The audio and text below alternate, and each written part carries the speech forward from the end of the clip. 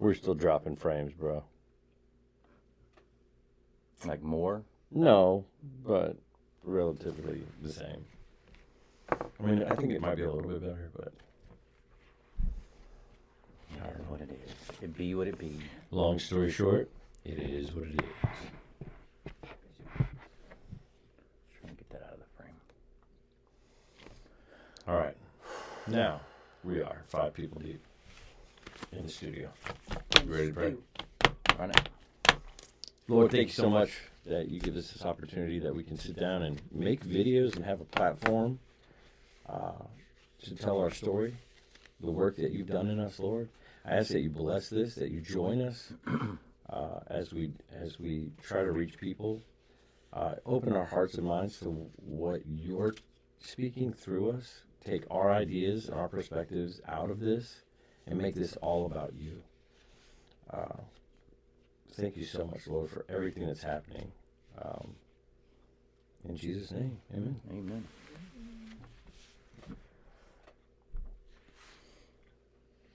Did you hit it? Am I supposed to start clapping now? Not now. You ready? Are you ready? Ready when you are. Are you going to start clapping? Is that what we're doing? Yeah. For the whole part where the I can't stand so you to do that. when we were growing up, because we're both ancient, Emily would like to remind us, they were recording in front of live studio audiences. Mm-hmm. That is what we are doing here today. It's true. We got a studio packed full. I got my wife. We got Brent's girl Jordan, and my son is in the house. Justin's in the house. Shout out to Justin in the house. You know what I like about, since you've been married, and it hasn't been a long time. How long have you been married now? Because you guys are celebrating. You guys do the anniversary every month, right? It was 3 months yesterday. 3-month anniversary. Boom. Did you get her chocolates? I did not. Oh. Have you asked her to be your Valentine? I haven't. She's told me no twice. Well, because she's your wife. But I do like how you do this thing. It's like, I still rent. I've never got a mortgage. But I got friends that buy their houses. And the first year that they own a house, they say it all the time. My house, my mortgage, my house, my mortgage. Oh, I got to get... That's why I say my wife. I got to pay my taxes, property tax. You do the same thing. My wife, that's your girl. That's my wife. I don't know what you want me to call. I'll call her your Jordan. So have you ever prayed for the offering before at a church? Ever, anywhere? So I've been asked to pray for the offering one time, which is the offering is a tough thing to pray for because people tune you out. I don't know, man. Money seems to be a weird thing to talk about. They tune you out. If you're, I know this. If some churches you go to, I went to the Church of the Apostles. Mm-hmm. And it's a mega, it's not a mega church, so to speak, of the people that attend, but the church is like a cathedral. It's a beautiful church. I think people think that churches are all about money, right? It's the idea. So you're in church and you start asking for money, now you're part of the problem. Yeah, now you've proved them right. Yeah. Or, if you ever try this, if you have a Bible study that's, 5 or 6 people, or you have maybe a worship night that's 30 people, bring up tithing in the middle of it and watch your next week numbers just dwindle because you asked for money. No, praying for the tithe is a challenge. It's a big challenge. I think, honestly, in my Christian walk, I'd rather lay hands on sick people than ask Christians to help with money or any other kind of labor. American Christians just really hate work. American Christians just really hate work. But I've been asked. Whoa, my bad. No worries, I'm not upset. I'm getting this up and running on my phone. Yeah, so and it's funny to listen to like different pastors when they do the money thing because like some make a joke about it because they know like exactly what we're saying. Yeah. And then some are super serious about it and super like solemn about it and whatever. And I like to make a joke about it part. I like it. Do it that way. How would you? Okay, before we go I don't into, know how I do it. I have a story to tell about praying for the thing, but I want to see how you would do it. I have no idea. Don't put me on the spot on this because I don't know. So hey man, the church needs stuff. I was a member at. Really appreciate it if you would help us out. North Point, Buckhead City, Watermark, and then Woodstock City. Yeah. Over like a 3 or 4 year period, I was a member there. Jordan was a member there for a 2-year period with her family, but only at Woodstock City, I believe. Maybe Watermark, maybe not. But this is a mega church. Yeah. Okay. North Point is Huge. Most likely you've heard of it. As What I'm North talking Point about. has what, like 4 campuses? Yeah, it's massive. It's all over. Yeah. He's all over. I mean, he's all over the place, and everybody knows who he is. So, and what I remember, they never passed the basket in that. No, place. I've never. She seems to remember a basket being passed. I don't think there was a basket. Never. I feel like there was a. No usher walked down the aisle to collect money from you, but I do remember what they think did. they did at North Point. I think they did because I think at one point I put something in it. I'm almost positive. No. Nobody ever walked up front at North Point and put money in buckets. I That think didn't it was happen. people walking around. This is what they did. I don't know, man. Before you remember how the worship 15 was? years ago. When you would come in, there'd be secular worship, and then they'd take a break. It wasn't worship at all. It was like secular songs that they would play that were hits on, like pop hits. And then they'd take a break, and then they'd play real worship. During that break, they would tell you how you can support all these different things. I don't know, man. Like I said, I don't remember. That was so long ago that I went to North Point. Hey, Amy, bam. So I got to tell you, so we have Josh's son is in the studio. You're not going to see him, so he just saluted, but you're not going to see You're that. not gonna see Okay, that. so It just happened. imagine I if you promise it can, happened. a 20-some, pre-adult, post-teenager saluted you. Is that pre-adult, post-teenager? I just made that up. Pre-adult. You just literally, It's unseasonably. literally made that word up I today just made that up, on, yeah. on live podcast. But it's got the long haircut, Yeah. and he just saluted you. But he's here. We used to go live with no one. How many weeks did we go live and no one would tune in? Do you remember? We have Amy. Amy, we have 4. I don't know how many's you. One's you. Well, I mean- probably Emily. Well, that would trick me. Okay, Justin. Emily would get on. I'd be like, "Oh, we have one." And it was Emily. Yeah. I mean, his grandmother, his grandmother's watched us pretty much from the beginning. Okay. Every week, she'll tune in for at least a little bit. Yeah, there she is, right there. Yeah, there she is. Liza. Is that what you call her, Justin? Gigi. Yeah. Hello, Gigi. she's Justin is in the studio. Yeah, he is. If I do this long enough, a little thumb bubble pops up. I don't know why. That's amazing. But Okay. so anyways, go ahead with the offering. How would you no idea. receive it? Well, how would you come out to your congregation? Imagine, if you will, 5 members, 4 members, Like, one would I being pass your around a wife, bucket? Would I put on or the screen? 3,000? How would you open up and ask for the money, the tithe, the Like, offering? This is the part that we all love. Like, I think that's how I would open it. This is the part that we all Every love. Sunday you'd say, "Okay, now the hard part, we gotta pay bills." Right, yeah, something like that. I mean, maybe not the same exact, but yeah, I would try to make it lighthearted, at least a little bit, So and then I would probably delve into whatever scripture I wanted to go into or whatever. So Pastor Tammy invited me to pray one time over it because I got up there and said, this is how I opened up, Justin. I said, if you're not going to give with a joyful heart, don't give it all. Oh, And then I bowed my head and I prayed. And no, I'm just kidding. I don't think Tammy fired me for that, but that's what you did. So I'm bringing all this up because the other Sunday, I think last Sunday, this older gentleman was asked to pray over our offering, and he gets the microphone and he comes up and he says, "I got a small testimony before I pray for the offering. I believe that God takes us each through experiences so that we can extend these experiences to other people." Ooh, come on. And that's exactly what we're going to talk That's about what we're talking about tonight. Right? It's crazy, We're not yeah. talking about money tonight. I know No, it feels no, like it's we're going to not- talk about money yeah, tonight. it does. But we're not. We're talking about extending our experiences. Although we do to need other support, Christians. but that's a different subject. So We'll talk about that later. he says, God takes us through experiences so we can extend it to other people. And he says, I am debt free. Come on. And he stands there boldly. I And announces am it, debt yeah. free. And then Waxing he says, bold. give your tithe because the church should be debt free. And then he bowed his head and he started praying. And I turned to the couple behind me and I said, I've never been able to stand up in front of a room and say, I tithe and I'm debt free. Yeah. And we giggled. And I turned back around and then I thought, well, I do tithe though. I'm just not debt free. It's like, I turned back around. I was like, I do tithe. I'm just not debt free. But no, it was a bold, really cool way. See, I to open mentioned up. money one time, and we lost a viewer. 2. I don't know what Probably happened. one of them was your wife. But So, no, it's not about money. Like, what do you want to say? I want to say hit that intro That's exactly, look, that's why me and Josh work so well together. because that's where I'm gonna, before I start the intro, again, I'm gonna welcome Justin to the live studio audience. We're so glad you're here. Will you guys applaud whenever I hold up this button? Yeah, you can probably hear Nice. that. We have a live studio audience, and now cut straight to the intro.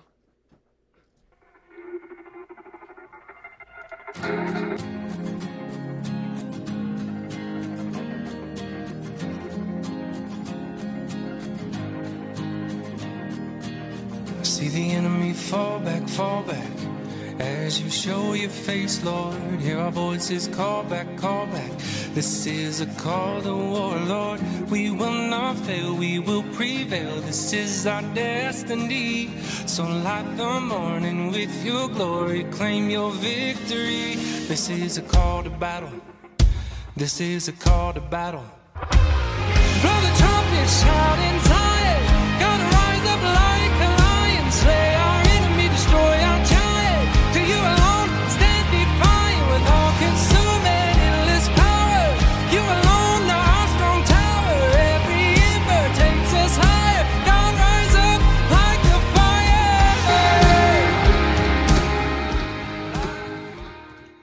So I did what you asked me to do. I did what you asked me to do, and I let like a fire go. And you see what happened? What? It went black. It was dead, All right, dead so- black for So you could bring us back. 12 seconds. So I want Not everybody at the to same know time. One has to go. that. All right, so we mute our mics while the intro's playing, and while we were off camera, like Brent's just sitting here lying, and it's crazy.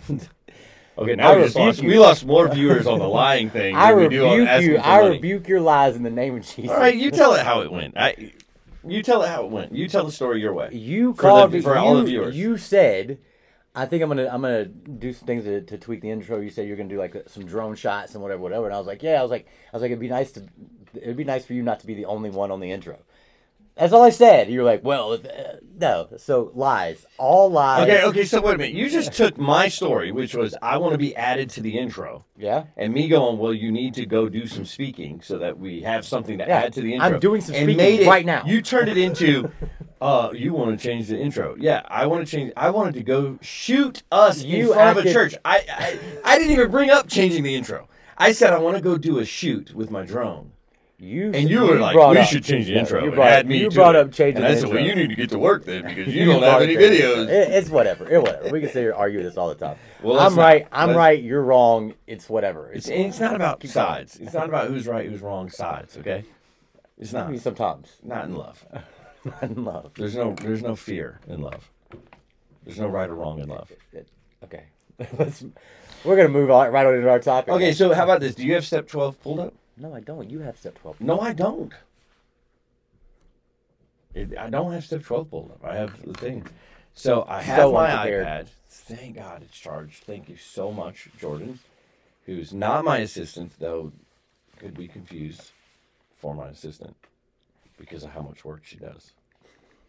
All right, so what we're going to do is look up this step 12 thing. And if you're not familiar with the 12 steps of AA, it is a work-based program to get you to heaven. Oh, that's great. Will you help I'm not. correct me? I'm not I even need to gonna pontificate. I'm Say not even. something I'm not even gonna. While I look this up, don't. I'm not even gonna act like you're wrong there.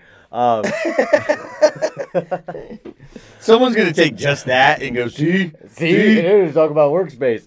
No, it is a workspace program, but it's all suggestions that we think that these things work because they've been proven to work. They're not the 12 commandments. Yeah, they're not. You know, I mean, I believe that. Amen, Amy. Wow. I believe- Amy said she's your helper. I believe that the book of AA, the Big Book of AA, is inspired by God, but it's not a. It's not the 10 commandments from God. Right, Yeah, right. Step 1 is not love thy God first. yeah. And it's not an idol. And it's step 12 is not doctrine. No, It's not a religion. no. It's not anything to replace Christianity, or your right. So, step 12 is having had a spiritual awakening as a result of these steps. We try to carry this message and practice these principles in all of our affairs. Yeah. So, a translation or how Josh and I are going to take this tonight is basically in two places. You come into recovery, getting high, you got habits, you got addictions, you got consequences from this behavior, and you're trying to get cleaned up. Because of getting high, just as a cultural thing in America, if the substance you use is illegal, it generates lying, dishonesty, sneakiness, and consequences. Yeah, consequences and just bad behavioral stuff that step 12 is saying you got to work some of that stuff out before you start helping other addicts. You can't just come out, help addicts, and you're still mad at your dead great uncle because he didn't sell the baseball.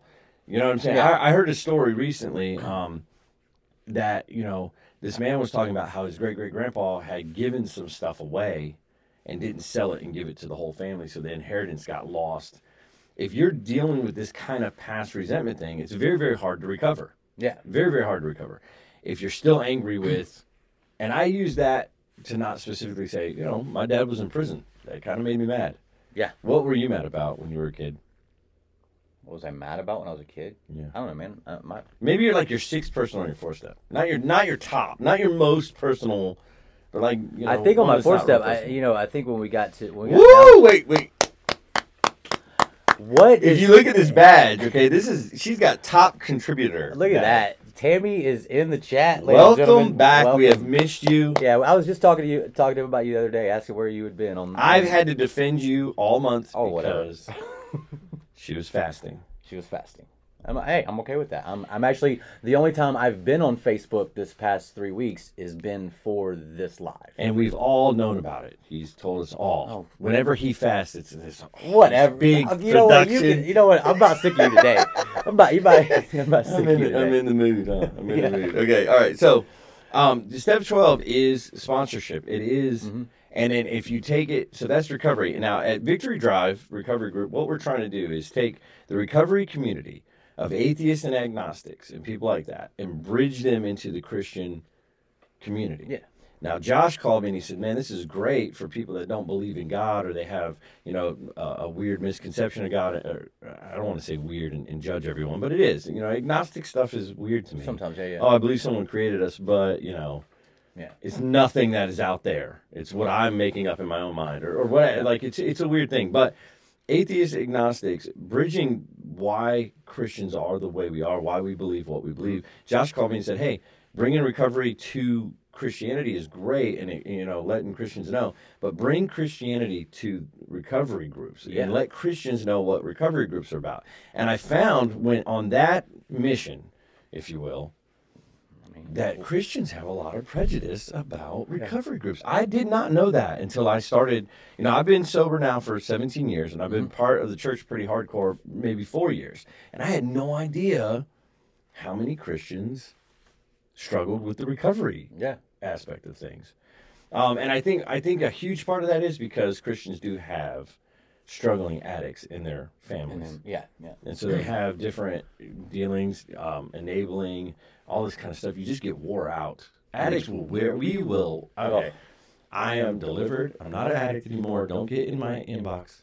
But active addicts will wear you out. Yeah. I mean, so I don't know. Tammy, I think, is probably defending Jordan. It would be my guess. What now? She said so wrong. That even makes it more sad. I'm trying to keep up with Tammy. But, all right, so that's where we are. I've got notes because Josh got prepared this week. Neither one of us got prepared this week. It just didn't happen.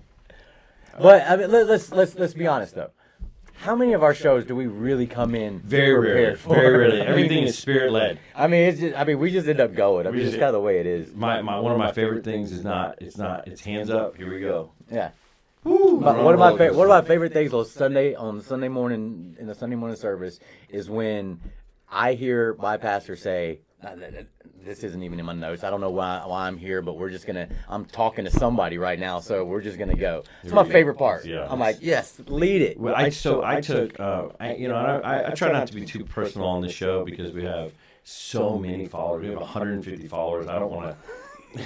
But I took some friends. We're like celebrity status. It's great. Can't go anywhere with this guy. Conoco. We're at the Conoco's a thing anymore.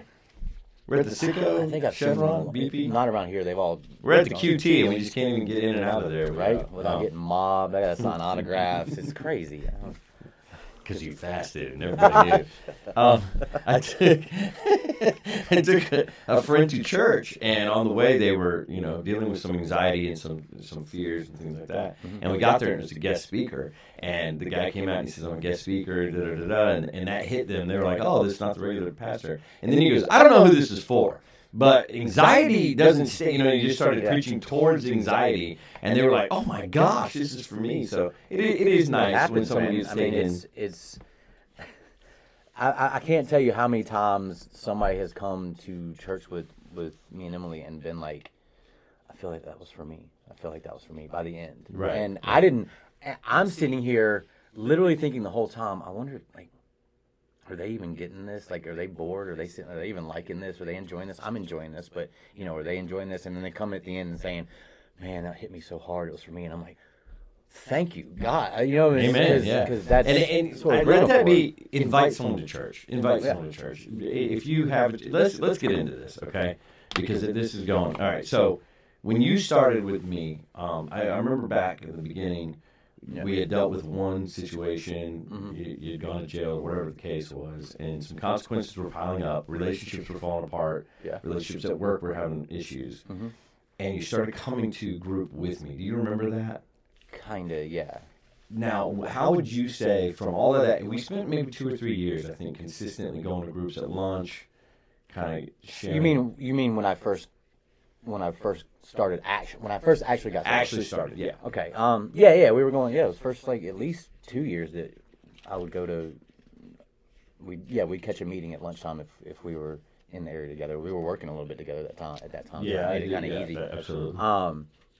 So what was your question though? The question is the way the group is set up, a hierarchy, if you will. Yeah. Did you recognize a hierarchy? Did you look for a hierarchy? And everything that I do, and this could just be my perspective in my brain, but if you invited me to something like that, or if you took me to a hotel where they were going to teach, how they do the big, like they have the hotel banquet areas, and they teach you how to do pyramid schemes and stuff like that. If you were to do something, or like, hey, how to make your podcast more successful, if we went to something like that, I would look into who's the boss here. How does this structure? Where's the top? Is it China? Does China own a group like this? Like, I don't walk into places like that usually. After I've been there for a while is when I start to just notice it. Yeah. As opposed to look for it. Okay. Yeah. Did you? Because I also look for motive. Like, why would a group of people do this? There's got to be something in this. And then they pass around the basket, and it's like everybody giving like $1 here. Yeah, I think someone put like bubble gum wrapper in there. But, you see. When you go, I'm telling you, when you go to a recovery group, that basket gets. Yeah, it's like what is in there? Is that someone's wedding ring? It's in the basket. Yes, but then you start to notice it. There's no way that this is making money. Well, then look at the group. Yeah. Look at the actual group. I mean, you're drinking coffee from 1965. The bag says expired in 1965. The coffee maker is one of the ones that you get the little tin can and you put the coffee ground and you put it in the pot and you put it on the stove. The stove is a fire that someone built. I don't know what meetings you're going to, but wow, that's okay. It was a little. I'm not telling the truth. Yeah, there's a little hyperbole there. But a lot of groups aren't making any money. No, I think some of the most well-funded groups are from the county. If it's different, like I don't know what that alert is. So I need to go fix that. I need to fix what I literally did to try to make it work. I guess. I don't know.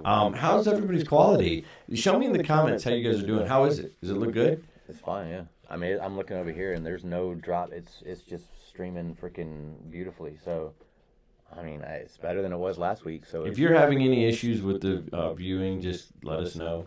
yeah, let us know. We'll change it. We changed some things on our frames per second rate so that we could maybe, and it's telling us that we need to change because it back. we're definitely up. I think we're at a number we've never been at before, even with you guys.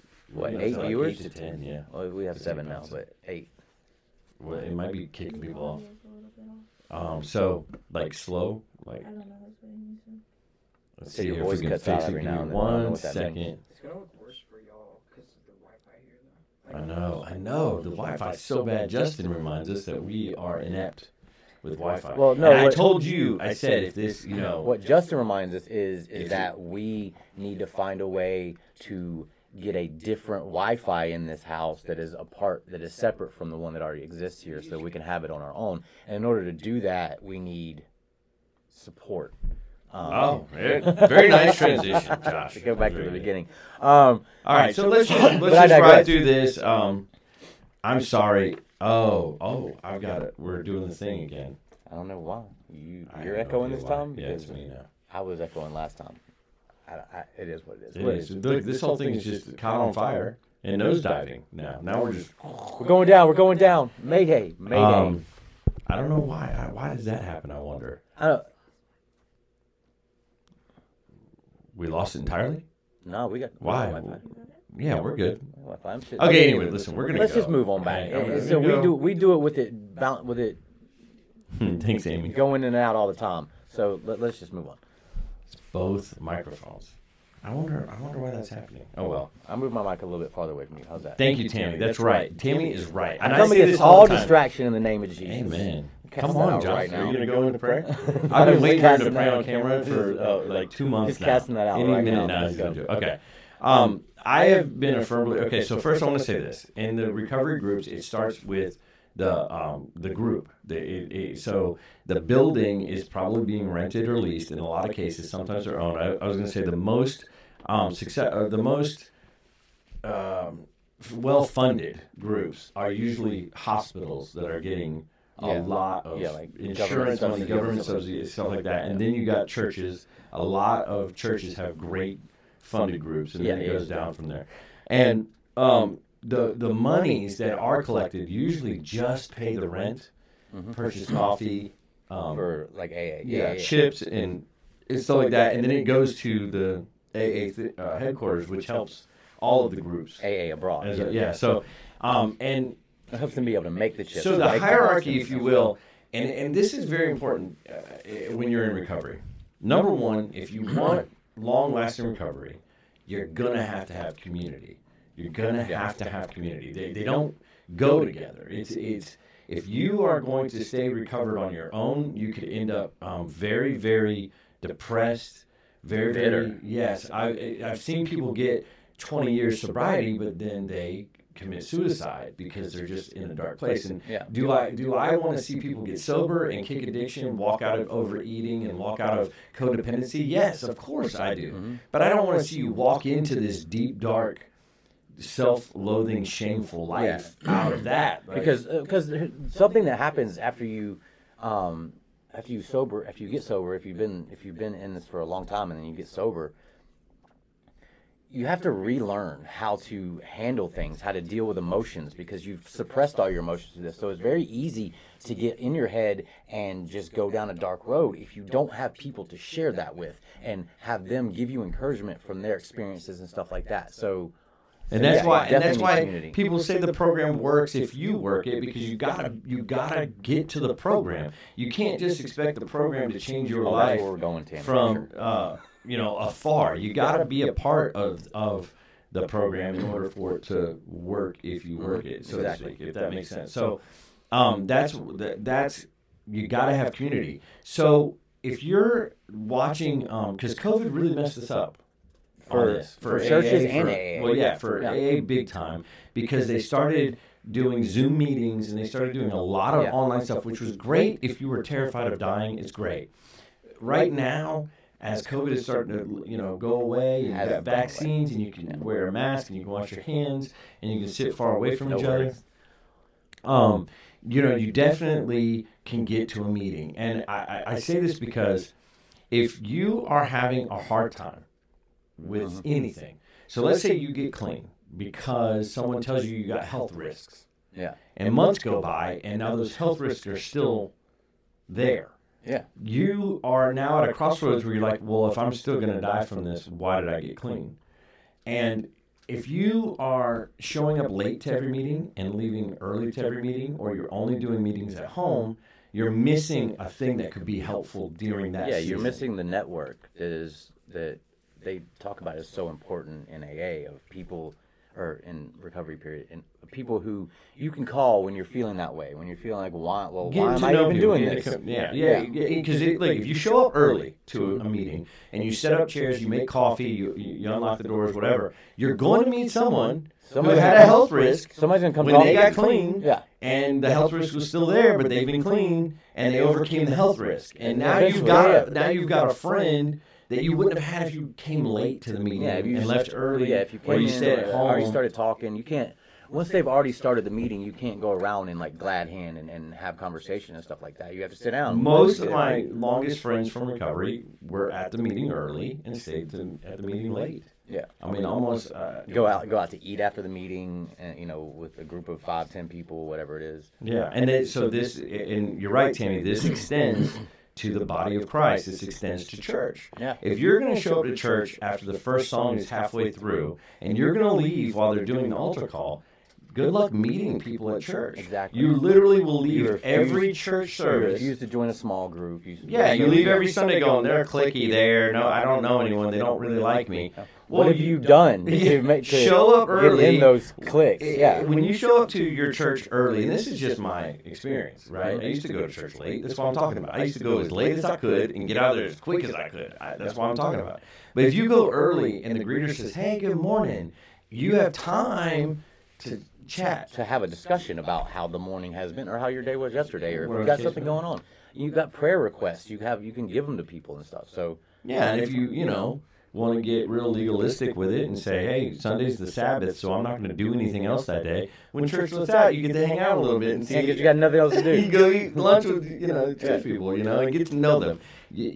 That's basically, so at your church, because you've asked me about this a couple times, if I have a home group and I have a sponsor, in AA, I have a home group at AA. And I have a sponsor. My home group is going to meet typically once a week, maybe on a Thursday at 6:30. Yeah. Every single week, my home group's there. If I go there for 2 months, I know Jim and I know Bob and I know where they sit and I know what days they're going to chair. And I know it's my community. Yeah. I get a sponsor from my home group, and then if God blesses me, I get a sponsee from my home group.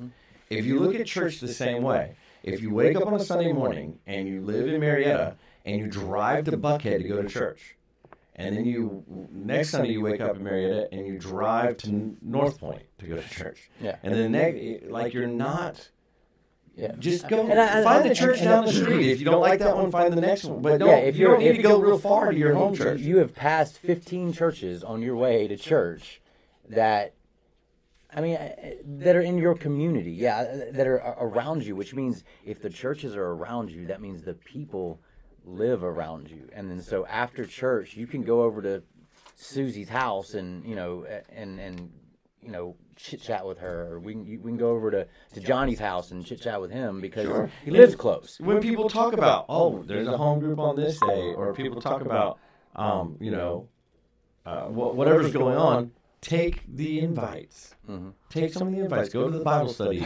Go to the dinners. Go to the Golden Corral. Or whatever. I've been, I went to North Point for a little while, and they talk about small groups and stuff like that, and I never really wanted to get into a small group. But then when we started going to Worshipful Wonders, and when they started talking about having small group, like part of me couldn't wait for them to start it, so I could pick which one I wanted to be in and be a part of it. And now, I got a whole group chat of men, strong Christian men that will pray for me and will, I can bounce my problems off of, or, and we haven't met in a while because of the holidays, and so we're going to meet, here soon. And it's just, just to go on a Saturday morning and have breakfast with a bunch of guys that, none of them are going to try to lead you to let's go drink or let's go do, you know what I'm saying? Well, They're I don't want to. Both in recovery and at the church, you're going to meet people. I'm just saying about People the are small crazy. group that I'm in. These are People are crazy. people are crazy. And people are people. I mean, no matter where you go. I get what you're saying, and I'm cool with it. It's kind of like if you tithe, you'll be debt free, like me. Josh is saying, hey, if you join a small group, you'll have perfect men. I don't know if that's true. I have gotten to small communities, and people did try to make me drink. So I don't know. Nobody's trying to make me drink yet. This is my experience. I was just giving them my experience. You could go to an AA meeting and leave it, and people will be like, hey, take a Xanax. Yeah. Like, Here, it's like a weird... Yeah, you can smoke this. You're just an alcoholic, You right? go to a You Christian can do this. group, It's and fine. they're like, Yeah. Jesus turned water into wine and have a beer. It's not a big deal. You're not an alcoholic anymore. You've been delivered. It can't happen. It can't I'm happen. not saying all small groups are like that, but I don't want to get your hopes up. But I think joining community and getting to know people, you need to navigate this, though, right? Yeah. I have one of the best friends in the whole world, but I also have I've had some really crazy friendships at church and in recovery that are not. I don't understand some How of the they times. got that way. Sometimes I was the crazy person. Yeah. I mean, you're still a crazy person too, viewer, whoever you are. Yeah, whoever's listening right now. Josh with the perfect fasting and perfect tithing. Whatever. And perfect friend groups. Perfect fasting? Absolutely not. I think the farthest thing from that. That part of that segment, and I'll probably have to go in and do that little time management thing right here where I go back. Ben is basically without community, long-lasting recovery is not. It's not optimal. It's possible, but it's just not. You can do it however you want to do it. You want to sit at home and watch it on video and do all that. But for me, I've stayed clean this long because of community. Yeah. And I feel it's the same way as our walk with Christ. Did you restart it? I have already restarted. Okay. Is that why you're not saying anything? No, I said something. It was funny when Josh introduced Justin to the situation. Justin said, so asked me if I was a technical genius, to which I humbly said yes. And then he said, what does Josh do? And he said, he's the talent. I'm the talent. He's the, which QT did that to him because when we were at QT signing autographs, everybody knew him and didn't care about me. Exactly. Yeah, everybody wants to know about Josh. They're like, you're Josh from Saturday Live with Victory Drive, aren't you? Like, yeah. He's the married one. Anyways, let's move on. No cars. So I'm gonna read for the next part of this. I'm gonna read scripture. Is that cool with everyone? Everyone likes scripture around here. Run it. I'm gonna go Matthew chapter 10. I'm gonna start in verse 10. No, I'm not. I'm gonna go to 11. That's what real preachers do. I think real preachers go. All right, we're gonna be in Matthew chapter 10, verse 9. Wait, no, that's the wrong one. Verse 11. Wait, where is it? All right, hold on a second. Where is it? Is this it? Or is this everyone? Okay, I'm going to go.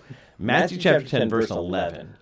In the NLT, if you're reading along with me. KJV is fine. Yeah. What's your favorite version? KJV. The New King James. Oh, does the New King James drop the begats? Or yeah, it changes the thous and all that. But it keeps It's the same core writing. It's just not. So I'm going to go into the NLT, which makes it more Americanized and makes it more secular. So heresy. Okay, come on. I'm going to go to the heretic version. Verse 11. Whatever town or village you enter, search there for some worthy person and stay at their house until you leave. Verse 12. As you enter the home, give it your greeting. 13. If the home is deserving, let your peace rest on it. If it is not, let your peace return to you. In verse 14, if anyone will not welcome you or listen to your words, leave that home or town and shake the dust off your feet. In verse 15, truly I tell you, it will be more bearable for Sodom and Gomorrah on the day of judgment than it will be for that town. Now, it's very convicting word for Jesus, who the current secular culture will tell you Jesus is so loving and everybody is just whatever sin you got, man, just keep doing it. It's fine. Everything's fine. You're covered by grace. You don't have to repent. That's all Old Testament stuff, man. The cross. It's very convicting stuff. But I'm using it here to say this. In recovery or in Christianity, if you're dealing with people who just don't want to do it, And I think it's in it's in chapter 7 of the big book as well. It's not the same verbiage, but it's if they won't hear you, then don't press them until they're ready to hear you. It's the way. Don't waste your time trying to fix anyone. Mm-hmm. And I know saying this about your son or saying this about your husband or your wife or your sister is harsh. It's easier to say it about the guy who's homeless down there. Yeah, that I see, he hits rock twice bottom. a month, and I throw him some money. But sometimes you have to let somebody hit their rock bottom. You gotta let your husband hit rock bottom, and sometimes whatever that looks like for him. Yeah, and that rock bottom can be. There's a lot of rock bottoms out there. Yeah, it could be death. Yeah, it could be death. So you can, and I think it's why in recovery, after a few years, you start to understand if this person doesn't have community, if this person doesn't have literature, if this person isn't working with anybody else, they don't have sponsors, nothing like that is going on. There's a risk not just of them relapsing, which is a huge risk. Mm-hmm. For me to relapse, to drink again, is to die. It's the same thing. Yeah. And that's a risk, but also people might stay clean and kill themselves because of this. In Christianity, we're talking your eternity. Yeah. So I understand why people in recovery want to grab active addicts and bring them in and trap them and make them stop and make them get a spiritual basis to live on. And I understand why Christians want to go out and grab people who are practicing in the occult and bring them in and make them stop. I get it. Yeah. But we feel like it's loving, right? Like we're doing this out of love. But the thing is, you may be doing it out of love, but are you doing it with love? Because there's a difference.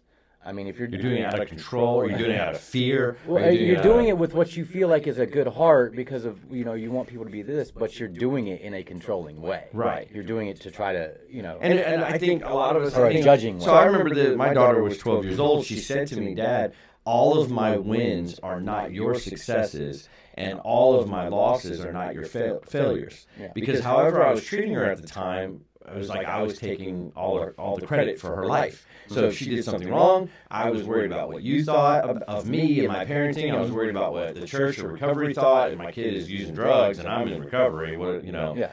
And and of course, when she would bring great reports and she would do really well at things, I was like, I just parented her so good. I'm just such a great parent. Call me up. I'm the best dad. And I think that happens to us, right? Yeah. If our spouses are living in active addiction, we're blaming ourselves. Why could I not be enough? Why don't they love me enough to stop doing that? Or parents, or children, like any of it. Yeah, if any of them are living in active, any family member is living in active addiction, you feel some type of way like it's something you did or something you didn't do or something you didn't do right. Exactly. And this happens in Christianity. You even said to me the other day, I'm praying for this specific thing, and these people are still making their own decisions and being under free will. But it's like, okay, am I praying right? Am I speaking right to them? Am I doing the right thing? When we're not, it's not my business to get you clean. No, it's. I think I said it earlier. It's our business to plant seeds. We plant seeds, and God, And it's such a Christian. It's such a Christian statement, and we don't do it with the same arrogance as we do it in recovery. And maybe I say me, not we. I do it in recovery, very arrogant. If you relapse, I'm going to stay clean. Yeah. And in Christianity, I kind of have the same thing. You want to practice the occult? I'm going to go to heaven. If you put your and this goes for both.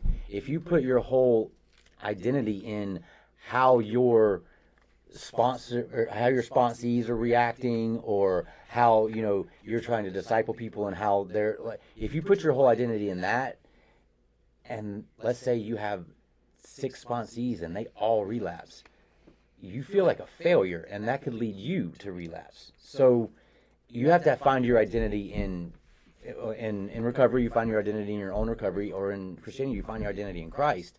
Because that's it. In both recovery and Christianity, you put Christ first. Then, if someone kills themselves and you were working with them, it's not my fault. I can't. I'm not accountable for that. It's the it's the same thing, and I think that I pulled one scripture out of Matthew 10, but it's all in the New Testament. We are not in the success business. We are not here to make it happen. We're not here to save any souls from hell. That's not our job. Not only is it not our job, it's way above our pay grade. Like we couldn't do that if we tried. Amen. So like we are only called to push people to push people to Christ, and then let Him do the rest. There's nothing that we can do to save anyone. So yeah, I wrote on my little note for that. Don't spend time trying to fix people. Don't enable them. Don't pay for the... Listen, if your child goes to jail, let them sit there. It'll be time served when they go to court, and all the things will be... If you go bail them out, you're going to have court in 3 months, and then you got to go through 9 months of probation, you got a bunch of fines to pay, and there's drug tests that get failed, and there's all these things. Mm-hmm. Just let them sit in jail. You don't have to enable anyone. And it's the same for Christians, right? Always pick up your phone. Always be available to struggling people, non-believers, things like that. But don't pay for their psychic readings. And listen, if someone's going to psychic readings twice a week and they ask you to help them pay their car note, you're paying for their psychic readings. Yeah, let's be honest here. Money is fungible, and throw that card out there. Sorry, I didn't mean to drop a distract. mic. Did you make any cards? I made one card, but it was just for the topic. So When you are if you're feeling depressed for any reason at all, and share this, clip this and share this with someone who might be depressed. If you make small checklists just for no reason, it feels good to check them off. yeah. You're like, oh, I got Or it. make a bunch I of made cards. my bed. Check. Make a bunch of individual cards because it feels really good to It just. feels so good. Done with that one. Were you saying something? I was, but you just totally flicked the card. And All I right, was you like, squirrel. you know the next segment, right? No, I don't. All right, I'm going to show you. I'm going to update you a little bit. It's interesting. The top of the literature that I just showed Josh to help him recap where we were. It says dealing with the case of incest. Like, why is that even? It's what it part of says. that? Well, because this is what Paul is Do talking you want about. to read it first, or do you want to talk about it first and then read it? How do you want to do it? Well, first off, you pulled this because of something you already had in your notes, referring to recovery. So this was that we're not in the results business. I don't think this is what the one. What is that? This is definitely not it. This is the gossip card. So this is it. We're not in. We're. So you just said that we're not in the because we are what in the solution business. All right. What? You see, this is what this is about. Okay, so you're gonna read the whole thing. Okay. You don't have to read the whole thing. How do you want to open it up? Do you know what we're talking about here? I mean, I know Letting people hit their rock rock bottom. bottom. How do you want? Yeah. How do you want to go? Well, I mean, what I want to say is, I think we already said this. If you want to talk about incest, it's fine. I just, there's rock bottom in incest. I guarantee There's it. definitely rock bottom in incest. I've seen The Hills Have Eyes. I've seen that movie. So everybody has a rock bottom, but what you gotta understand is your rock bottom isn't someone else's. And I think a lot of people in AA believe that, like, I don't want to say a lot of people, but some believe that. So this was my rock bottom. Let's say your rock bottom was, for me, 3 DUIs, DUI court, freaking like, there was a lot of stuff going on there. I got fired from a job, all this stuff. That was my rock bottom. Somebody else may go through all those things and that not be their rock bottom. Very true. But so we see people that have gone through all the things that we've gone through, and they're still out there they're still out there using or drinking or whatever, and we may even tend to judge, like, how can they still be doing it after going through all that kind of stuff? And like I said, everybody's got a different rock bottom. It's not up to you to decide when they've had enough, because It's good because I have my own self with I had 7 misdemeanors. I was told by a judge if I get another misdemeanor for possession, it's going to be a felony. I had dodged 2 felonies I probably should have had. I have dodged a lot of situations where I could have died or other people could have got hurt. I had been in a lot of nightmare scenarios. If I ever sat down with another person and said, "Oh my gosh, this is what happened that night," they would go, "I'd never ever want to be in that scenario ever." And some people, any one of those scenarios could have been anyone's rock bottom. any one of them. Yeah. I had them all. Yeah. And my mom would take my phone calls, and my aunt didn't. My aunt would turn off the lights if she saw my Chevy I coming haven't down the talked to street. you in years. Yeah, you were, just whatever the case may be. Yeah. And then health, I'm pretty sure health issues were coming for me. Yeah. I don't know how I missed that, but I'm sure it was coming for me. By the grace of And God. my first sponsor, I was like, in a couple months I'll be able to get back to using it again. Because I thought I was doing fine. I thought everything was, Everything was hunky dory. huh? Like, what do you mean? So, and I've heard a story of that too, where a guy was living on a park bench, going, I don't think I have a problem. This is just a miss of My this last is just an unfortunate chain W-2 of was events. $78,000, Yeah. and I owned a car, and I had a condo. Those things are all gone, literally gone. But like I said, people But I'm fine. People see those as a misfortunate chain of Yeah, events. literally that happen. circumstantial. Yeah, I literally was arrested unceasingly. Shout out to Tammy. That was a Tammy word from last night. I was literally arrested against, all the law. They didn't read me my rights. They weren't 7 times. 7 times they'd set me up. Never was it me. It was circumstantial. 7 times they have set you up. That's crazy. And that, honestly, that's, So if you're dealing with a loved one in recovery, or you're dealing with with non-believers who are practicing all kinds of stuff, yeah. the occult, all kinds of stuff. I mean, we have a lot. I mean, dude, we don't have to go as far as the occult. I go to that because if we can start go talking to- about LGBTQ stuff, No, I'm talking they'll about idolize. like astrology or That's the astronomy occult. or whatever you want to. Yeah, well, I guess yeah, maybe. Come on, no, let's do this All for right, a we're gonna do second. crystals, Yeah, occult, Ouija boards, occult, tarot cards, occult. uh, Waiting for your loved one to respond about which job you should take after they died. Occult. occult. Going to get your palm read. Occult. Occult. Pornography. Occult. Occult. Come on, give me some. Manipulating and gaming for Women? new relationships all the time. Women or men. Yeah. Women do it to men too. Yeah. So if you're, I don't do anything wrong. I just sell my feet on my OnlyFans. Occult. Matt Pelt says he loves crystals Occult. with a K. Well, he just got back from he loves California. he loves crystals with which a K. I think we should change the state of California's name to Occult. Occult. Occultifornia. Occult. He just got back from Occultifornia. He's going to go watch The Chosen Four and study the the 7-day Book of Mormon. Adventist. Yeah. Tammy says copyrights on my bad grammar. Unceasingly. You know what I didn't know, Tammy? We're going to take this is Tammy's a little Tammy squirrel time. You literally say, I don't know. I've never met anybody that IONO. Are you calling out your pastor right here live on Facebook? I texted Jordan right away and I said, we got to put this on a shirt. I don't know. Oh no. Uh-oh. I love it. Because we do use it. IONO. Yeah. I mean, there's like a song that was called that. I don't know. But I just, Tammy uses it. If you're talking to her like you and I are talking right now, she'll say, I don't know. It's Iowa. It's Iowa.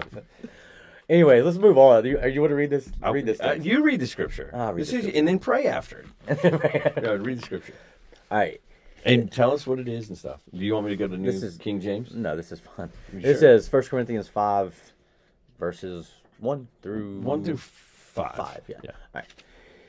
It is actually reported that there is sexual immorality among you, and of a kind that even pagans do not tolerate. A man is sleeping with his father's wife, and you are proud. Shouldn't you rather have gone into mourning and have put out of your fellowship the man who has been doing this? For my part, even though I am not physically present, I am with you in spirit. As one who is present with you in this way, I have already passed judgment in the name of our Lord Jesus on the one who has been doing this. So when you are assembled, and I am with you in spirit, and the power of our Lord Jesus is present, hand this man over to Satan for the destruction of the flesh, so that his spirit may be saved on the day of the Lord. So there's a lot of stuff there. Yeah. I mean, you could preach 5 or 6 sermons, maybe a couple of whole series out of it. Yeah. And it gets deep.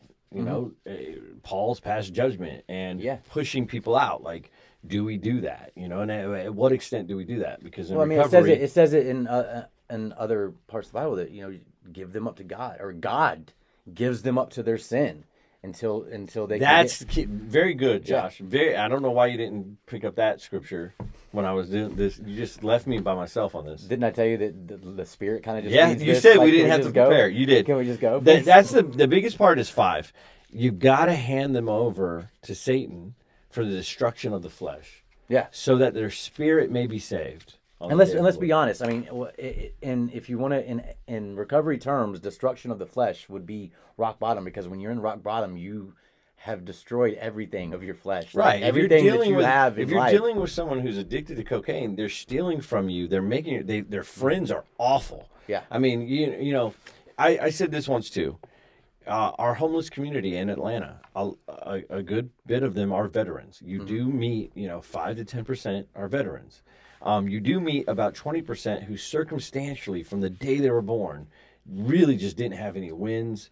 And when they started making bad habits, no one really took them under their thing. Yeah, they just kind of But just snowballed. 60% or more of the homeless are they have places they could go. I was talking to one guy who had a sister who would take him back in. She's not afraid of him at all, but he doesn't like being there. You see, we've got to let our family members, our loved ones, Just let this take their occult behavior, whatever it is, take it as far as it's going to take them, so that the Lord can deliver them. So what? You got all this stuff going on? Matt said, "Who's the occult now?" I don't call him my pastor. Touche. All right, so we're gonna go. That's a good segment. Let it, don't enable people. Always be available to them. Now, I want to say this before we move on, because we're probably going to go back to the availability thing. In both the church and in recovery, we can't be available to other people if we're not reading our Bible, if we're not spending alone time. Yeah, I know. Matt has a huge TikTok following. I'm sure he does. So, anyway, He is the Matt Van Pelt. he's the If you're, and we talked about resentment for a minute at the beginning.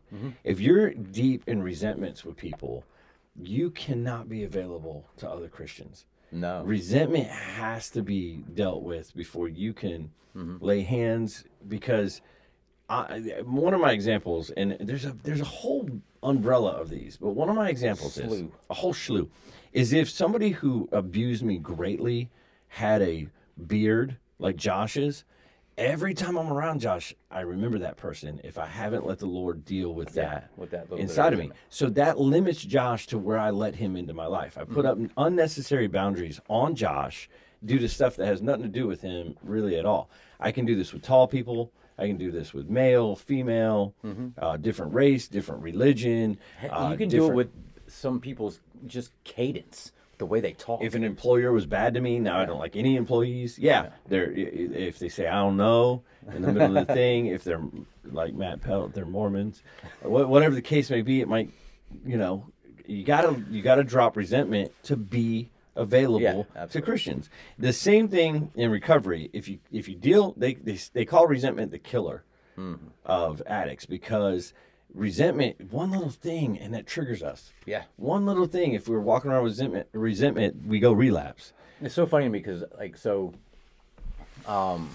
you get into step 11 or step 10 about forgiving quickly, and you daily. So it's so funny that, because you talked earlier about how Christians have this prejudice or whatever against recovery groups, and it's so funny because steps like step 10, where it tells you to forgive daily, and you're doing that is literally what we're called to do in Christianity, is to forgive quickly. I can't shake this. Yeah. When you pray like this. Yeah. Forgive me as help me forgive as you forgive me. Forgive us our sins as we forgive others. Yeah, there we go. Thank you, Justin. I had to look at him to get the whole thing. I mean, I feel like that prayer is not just one time. Yeah. And I'm covered for 90 months. No, Can we go? I'm going to use this later. Can we go deeper? I'm going to use this later in life, okay? And so if you see it again, whatever, don't give me a hard time. I remember Pastor Michael Todd. He wrote a book, and he got very, very famous. And I started listening to his sermons. And if you were back then, if you went on YouTube to look at him, every single sermon was the same. Was it? It was every one of them was like just watching the same thing over and over again. So if I do that to you, don't be mad. Just is what it is, okay? I have seen over and over.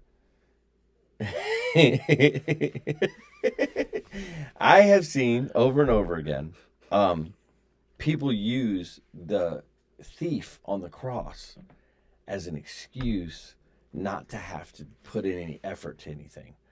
They say, oh, how does your doctrine or how does your belief system match up with the thief on the cross who right before he was killed said, Jesus, think about me in heaven. Yeah. He went to heaven that day.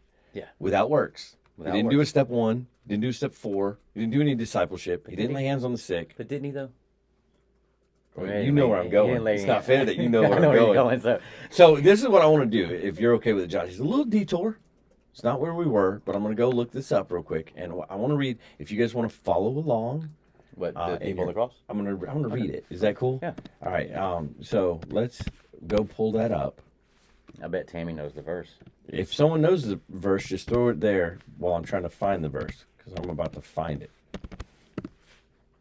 I'm about to find it in Luke, I think. Luke 23, 39 through 43. Does that sound right, Tammy? Does anybody think that sounds right? Well, she's not there yet. She's on Luke 18 right now. So she's never read past that in her life. Is that what you're telling me? What did you say the other ones were? Luke 23 what? 30 something. Let's see if we can get down here and find this. Okay. Okay, here we go. I just love this so much every time we've read it. So someone pointed this out to me. So I want to say this before I go into this. If I were king for a day, I would not be a prosperity preacher. Yes. I probably would not preach a sermon that I couldn't preach to a persecuted church. That is my opinion. Doesn't mean I have anything against Joel Osteen. If you are a Facebook friend of mine, I share Joel Osteen's stuff almost every day. I like him. Yeah. The prosperity gospel is awesome, and I believe it. I've read my Bible. But you're sick of it. I'm just sick of it. I'm just absolutely sick of it. But I do believe it. But I'm a works guy, and I don't know if I'm a works guy to get to heaven. I'm a works guy because we're going to heaven. Yeah, exactly. Does that make sense? Yeah. And I wish I could give you this feeling. And when I say this feeling, I don't mean for any of you non-believers out there or anybody that's watching this that might think, I think if you do this sin or that sin, you're going to hell.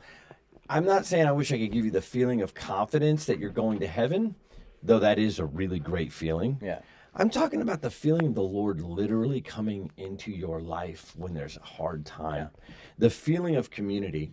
I used to have struggles and decisions that made me crazy. I could not make decisions that I would call them insane decisions when they really weren't. Today, these struggles don't last as long. Today, I get to make decisions with other people in my life that are loving and praying for me, literally praying. And I wish I could give you that feeling. I wish I could give you the feeling of when the Lord argues with me at the gas pump, Yeah. of when God stops me in what I'm doing and says, hey, this isn't the right thing.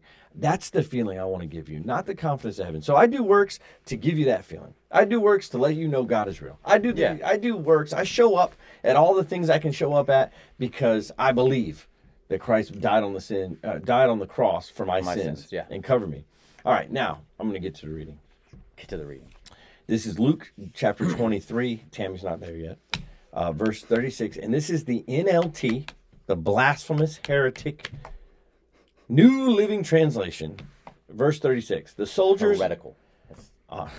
The soldiers also came up and mocked him. They offered him wine vinegar and said, if you are the king of the Jews, save yourself.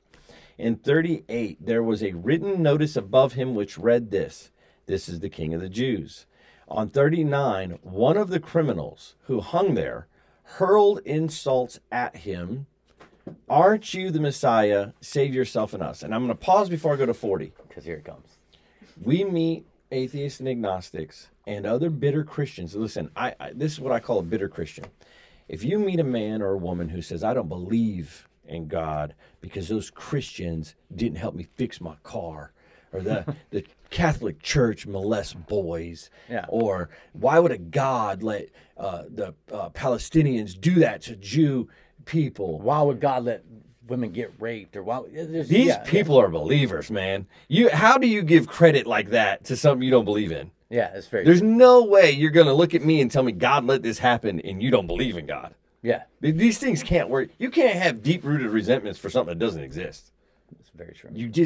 We get deep-rooted resentments with our dad because we love him and we had expectations. Come on. So I call those non-believers that hate God, I call them Christians that haven't dealt with their resentment with God yet. No, okay, that's probably not that funny. But one of the criminals who hung there hurled insults at him. Aren't you the Messiah? Save yourself and us. That's the kind of stuff you're going to hear as you trudge this road of Christianity. Persecution, man. Of Christ himself. Coming. Of Christ himself. Yeah. Someone actually said to me, I put on my Facebook, and you can go find this too, what's your favorite gospel song? And people gave me a bunch of secular Christian music from Fish, but I said gospel music. I think Matt knows the difference between gospel music and worship music. But anyway, some people didn't know. They just put worship music. But one friend went on and said the one where the Romans killed Jesus. Yeah, I saw that. This is the kind of stuff that you're going to deal with, is hurled insults. Now, Verse 40. verse 40. Now, I do believe, as I read this text, this is the thief on the cross. Yes. This is the one who said, remember me, right? Now, I really, Father, just open our hearts and minds to really receive The word's about to be spoken. this word in Jesus' name, amen. Verse 40. But the other criminal rebuked him and said, don't you fear God? He said, since you are under the same sentence, we are punished justly, for we are getting what our deeds deserved, but this man has done nothing wrong. Now, I want to say Just in that. he also was tied up to a cross, or I don't know how he was hanging there. Was he nailed as well, or was this Jesus' specific The way torture? I've always... This man was dying on a cross too. Yeah. I've always heard it that Jesus was nailed, they were just tied. Were these other two men dying quicker than Jesus? I don't know. He was Jesus dying, and he was hurled bleeding. out. Jesus was bleeding out. I mean, too. this So, I argue this took work what, for him to go. What's wrong with you, man? to lift up, to catch a breath. Whatever it was he had to do to tell the other guy, stop all of hurling. this, What's wrong with you? And look at what he said. He said, do you not fear God? Which means he just testified He testified. to Jesus being God. Works. Go get your Bible. I didn't make this up. Go get your Bible. King James Version. Doesn't matter where you go. Then what do you say? What do you say? You're under the same sentence. You're guilty. Jesus is being called guilty, and I'm guilty. We're accused justly. He is not. He has done nothing wrong. Is that not what every Christian is saying? He is the innocent lamb. Didn't we play a clip last week where the guy goes, when Christians sin, we're not hypocrites. That's literally our thing. Yeah. We're sinners. We're sinners. Like, we are literally telling you we deserve the persecution that Christ took. Yeah. This man just preached a sermon, and you're telling me he did no work? Right. Amen. Yes, he did works. He did works. And then he died. And no, he repented. He repented. And then Number he died. one, you say we don't need to do any work, and that the thief on the cross did no work. I say he did. Yeah. Number two, you say repentance is, But here in verse 42, he says, Jesus, remember me when you come into your kingdom. He's professing that he's professing the gospel right here. That's it. That, All you that can Jesus do is Lord. Say, Jesus, remember me when you come into your kingdom. Yeah. I just don't see how this is this lines up with my works faith belief. It does not line up with the grace. Well, I guess, Scripture. but I mean, I think you gotta be specific that you don't get salvation through works. I don't know what specific is. Is that you mean Pacific, right? No. I got to be Pacific. You gotta be specific about it. All right. We don't get salvation through works, but we give others. We bring others into salvation through works. I guess is the best way I could. I remember this scripture, and I don't know how this goes with your doctrine of grace. Faith without works is dead. So I want to bring back all you American Christians who don't like to do work. I just want to simply say the recovery program works. They broke the legs of the thieves. Okay. So they were like, so yeah, even more so. So if his legs are broken, for him to get up enough air to profess what he just professed to the other thief, or he had to pull himself up with his arms. I'm telling you, it was not. Yeah. This was probably more like Miles Rutherford than it was like Charles Stanley. Yeah. What's wrong with you, man? Yeah, he yelled at that guy. He's probably going, what? Wait. Jesus doesn't deserve this. We do. Yeah, he was crying Which aloud. is, I guarantee, if you have an addict in your family, if you have someone who's practicing the occult, you want to do the same thing. Yeah. You want to go, what is wrong with you? Yes. So that was a detour. You want to get back on that was track? huge. That's my work sermon for today. I don't think I would preach anything less than that. Yeah. I don't think it's but so the faith without works is dead thing. I feel like it's saying that if you aren't doing any works, then do you really have the faith that has changed you? That has got me hot. I got to take this little windbreaker off that makes me look like Grandpa. I got to get this thing off, man. Say it again. If you are not doing works, okay. If I'm not discipling other men, if I'm not going out, if I'm not making it to the Bible studies, if I'm not studying myself so that I can teach a Bible study. Tithing, Oh! if you're not supporting your There's local Josh ministries, with the money again. Oh my gosh. if you're not supporting your local ministries, then if you're not doing any works, then do you really have the faith of Christ that should be changing you? Amen, man. Into doing these things? Not for salvation. No, because of salvation. It's good. It's a good word. It's way off topic. Not where we're going on my fourth card. And I have 25 cards tonight, so we are not there yet. Oh, you know what I got to do? Time management too. Time management my too. gosh. All right, so this has been such a passionate discussion. So do we want to flow into my notes? All my notes. I'd like to stop real quick before you go into it. Is this where we make an ad? Do you have? No, I don't want to make an ad. Do you have something you want to say? Not particularly about it, but I want to play with something real quick. You know what? I'm not going to. I'm going to let you just take it where you want. Okay. I have another scripture that I wanted to read. Go for it. Or you can read. No, it's your turn. Okay. I truly believe that in recovery, in order for me to be able to do this thing, I've got to drop all my prejudices and judgments towards people. Mm-hmm. So one of the things that the Holy Spirit has shown me, or the Lord showed me, is I was pretty rough as an addict. Yeah. And I do like to say I'm worse than you, and I've got it. You know, it was so bad for me. But my sponsor was way worse than me. Yeah. And I think as Christians, it's hard for some of us, if we were raised in the church and we listened to our parents and we feared God, we didn't make a bunch of mistakes. It's hard for us to look at people who've made a lot of mistakes and go, trust me, I'm just like you. But I think all of us, no matter what self-will we've had or how disciplined we've been or how much we've behaved, have had the evil thoughts, though. And we have all fallen short. And I think that's why, Jesus says you sin in your mind. If you just look on something. I think that's why he said it, yes. So because some people were walking around righteous, like, well, I haven't done these things, so, I have self-control. And so, but if you... My dad would snatch me up if I tried to do that. The fact of the matter is God knows your heart. So if you are doing these things in your heart, whether you're doing them, whether they're manifesting in something physical or not, you're still sinning. So, and I think Jesus illustrates that a lot. Liza said something to me that I dealt with about 2 years ago in the comments there. She said, "Are you doing works in the flesh? I hope not." And Liza, this is every person I've dealt with that was in recovery or Christianity who was expressing to me burnout. Yeah.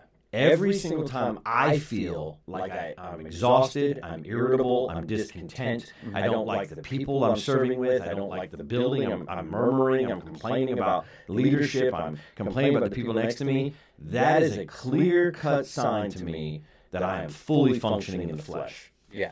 And I think we can do the same thing with our children and with our families, with our husbands and our wives. We do the same thing. If you find you're complaining about your wife all the time, you're probably doing your marriage in the flesh. Yeah.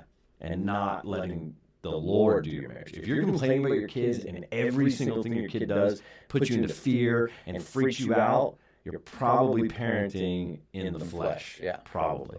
That's my response to that, Liza. I hope That works. that was my experience. So yes, I watch out for it. I can get in the flesh real easy. It's hard not to. I think we all can. I mean, it's our nature, right? It's our nature. Results. When you start counting the numbers, Yeah. you are not working for the Spirit. You are doing your thing. Exactly. Because the Spirit cares. I'm going to quote Tammy right here. The Spirit cares about just one more. Exactly. Just one more. Yeah. It's like, and they say in AA, it's just like, how much time you got?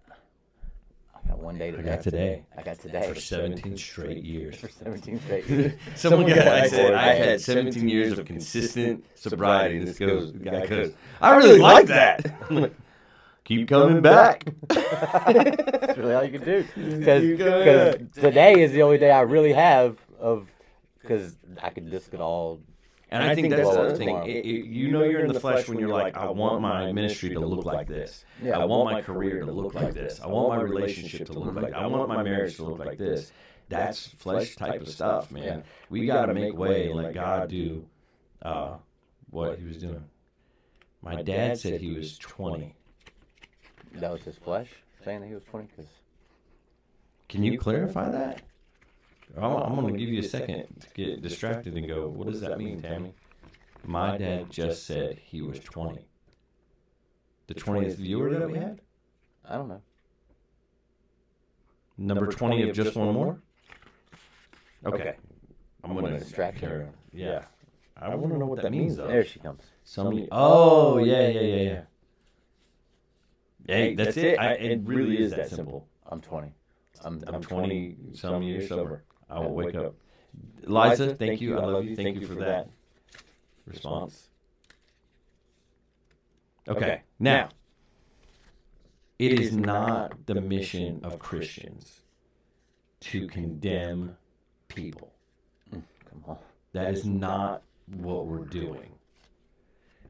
There's only one king that passes judgment. There's only one king that makes a decision. Mm-hmm. And it is not Brent. And if you are taking that on, you are definitely operating in the flesh. And out of your pay grade. And that way out of your pay So grade. that takes me to my next segment before Josh goes into where he wants to go. Well, let's before you, because I know where you're going with this, because I think we had a discussion before you actually brought this up about like sitting and working with others, whether it be discipleship or whether it be sponsorship in AA or whatever. You get to a point where you got to know that they're tired of listening to your voice. You know what I'm saying? Yeah, where was that? They're tired of hearing what you're saying. You're not doing much good anymore. And I mean, you see people, working with somebody and they may roll their eyes here or they, Dang, that was all in my all the way 10th to the slide. bottom. All right, go ahead. Because I think when you wrote them, you put them back in order, I in put the them back in opposite order. order of No, how I you did. wrote I them. numbered Oh, them. it was positive. I numbered them when I wrote them. Why would that doesn't make any sense? But anyways. Because I still have...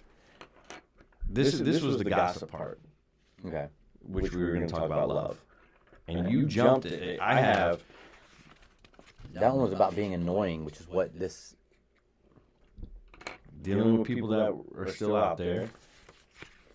They love watching us do our I mean, look show at this prep. thing. this show. I think you jumped. I think you jumped some I slides. don't think so, but go ahead. All right. It's on you now. No, it's on you. You've taken over. Stay You away jumped from to- gossip. We are not...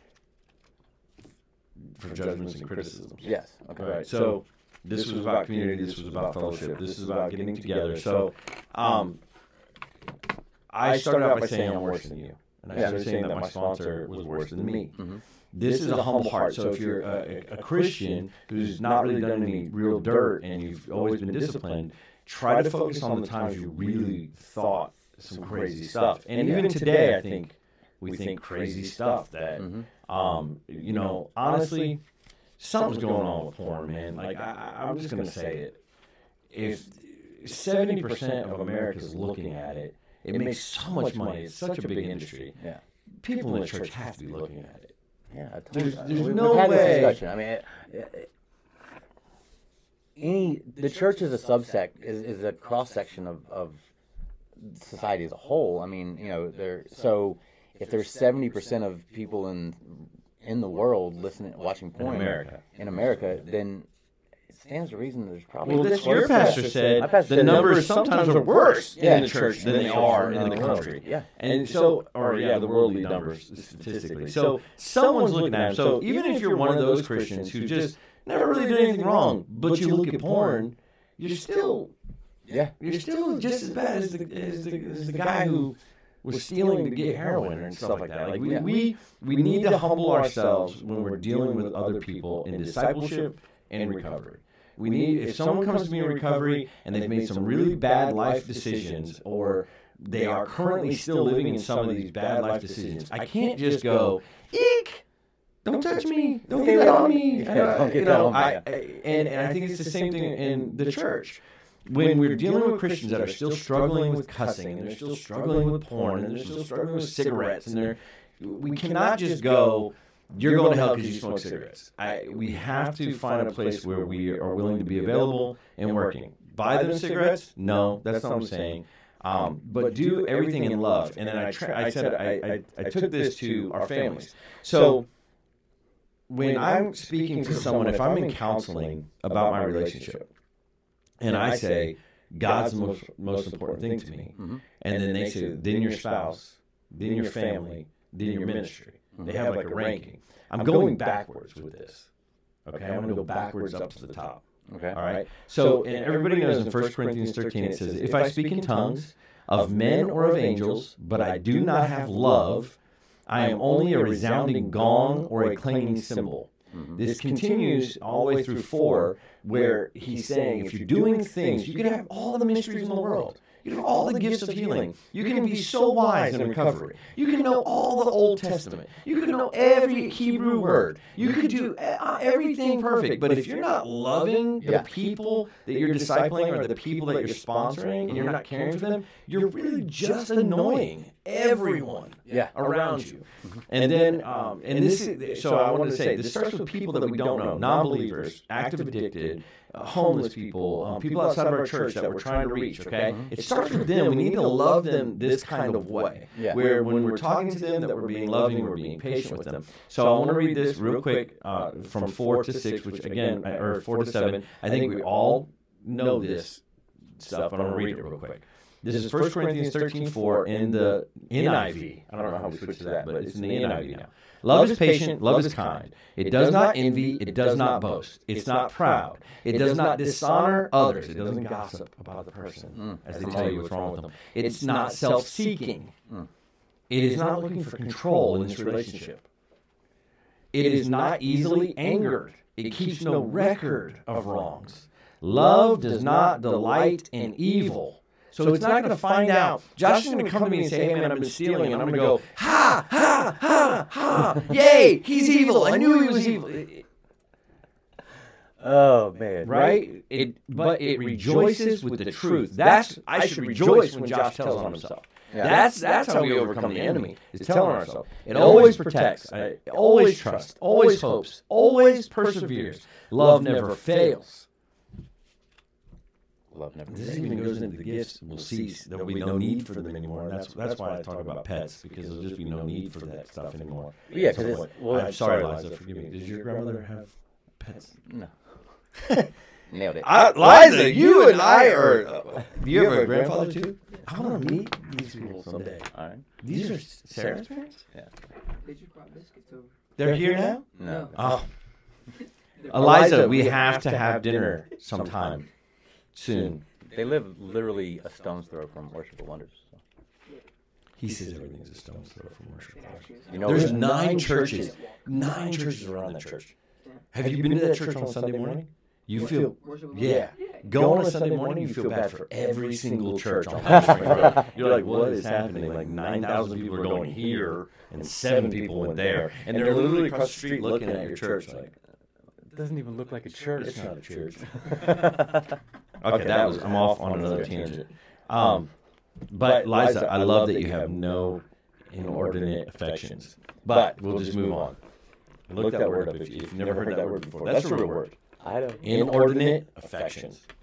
Look it up on your phone and tell us what it is. I'm gonna include Justin in this. So anyway, that's what we're reading about doing this stuff in love, and I want to transfer that up. People on the street, people that aren't believers, people that are in active addiction, people that scare you, people that got the whites of their eyes tattooed black, people that have made permanent decisions with transformations from one sex to another, and now they're coming to Christ. How hard is that going to be if you lay hands on a man that has already had breast implants? Yeah. But it might happen. It might be happening. No, read it out to me. You want me to read it? Yeah. Right. Inordinate affection is. Inordinate affection is an unsound and obsessive attachment to a person or thing which manifests through uncontrollable love. Ooh. That was good. I don't know if anyone could hear that. That was a great definition. I mean, that's what From the dome. we talk about when we talk about Justin knew that right off pets. his head. When we talk about pets, I mean, that's All kinds of things. We can do that to anything. We can do that with our truck. We can do that with our job. But we, as Americans especially, do that with our pets. Well, yeah, I mean, we do it with our spouses. I mean, if it's unhealthy or This is where I'm at. Now, if you want to, you can look up Inordinate Affection Bible and find out where it is, if it's in the Bible. is it in the Bible? Is- Before he gets there, Is Brent's ideas of this scripture, or does he just make this stuff up on his own? There are only two places I think in it's a mixture. Scripture that the word inordinate is used: Ezekiel 23:11 and Colossians. Colossians 3:5. Read Colossians 3:5 to me, son. Or just It's read. It's not here. Wait. Oh, wait, okay. wait, Can wait, you wait. look up Colossians 3 and just read the? Colossians 3:5? It has to do with with affections that are unclean because they are associated with the insatiable appetites of the flesh. You can read the whole thing, and it says, "Stay away from inordinate affections." That's how Paul wrote it. That's how Paul was inspired to write it. Paul was inspired to write it. So And anyway, you take that to mean things Let- like pets and stuff. later on in heaven, we will not have a need for inordinate affections. The need won't be there. So I assimilate. Is that a correct word? That's not. I don't know. That's I don't what I know. just read. There's another word I'm looking for. I Yeah, come back. assimilate. I come to the conclusion Okay. that if we don't need inordinate affections in heaven, that's funny. It's got to do something with this, the way this microphone's.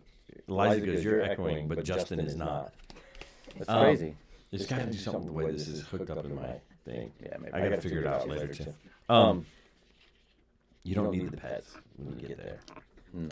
That's all. That's what I'm saying. You don't need any of the things you think you need. Yeah. That's all. Some of us, though, if there's pets in heaven, some of us are headed towards 30 cats. Just don't see there's a need for 30 cats. She said we do need pets in heaven. She just comes back on all fours. It's not a pet. Jesus is not coming back on a pet. Another pet horse. Okay, sorry, Amy. I didn't mean to go there. Happens all the time. Happens. So anyway, The top. everything we do in love, I have to love Amy and say, okay, Amy, your pets will be there, and you know, we're going to heaven. By the time we're there, I don't think we'll even remember our pets. So it'll be that. So when you're working with others, you have made permanent decisions too. Maybe you don't have permanent consequences from them. Maybe you do. Yeah. Maybe they look different. You made decisions that could have resulted in permanent consequences that just maybe by the grace of God did not. Yeah. Let me say it that way. There. Now, where would you like to go? Thank you for letting me have my segment. That was my segment. And all the things we do when we're working with others, do it in love. Do it in love. Don't be annoying.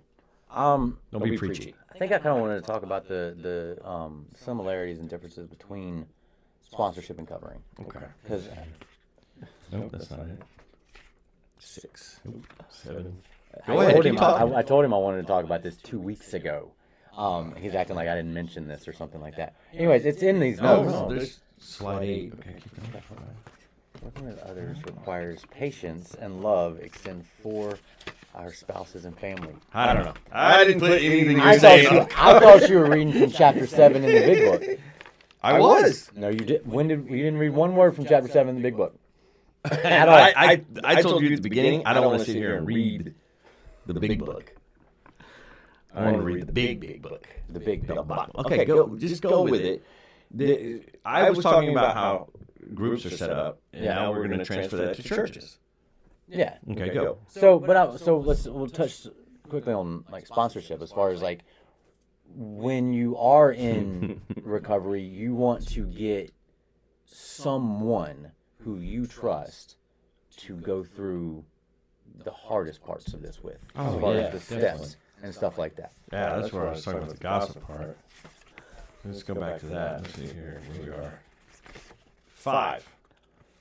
Yeah. No, not 5. 6.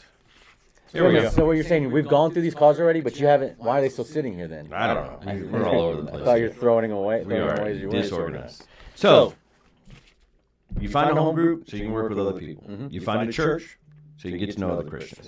Get to know other Christians. Okay? So, the church structure and the covering is what we're talking about here. Okay? So, if you have a home group and you have a sponsor, you're covered. Yeah.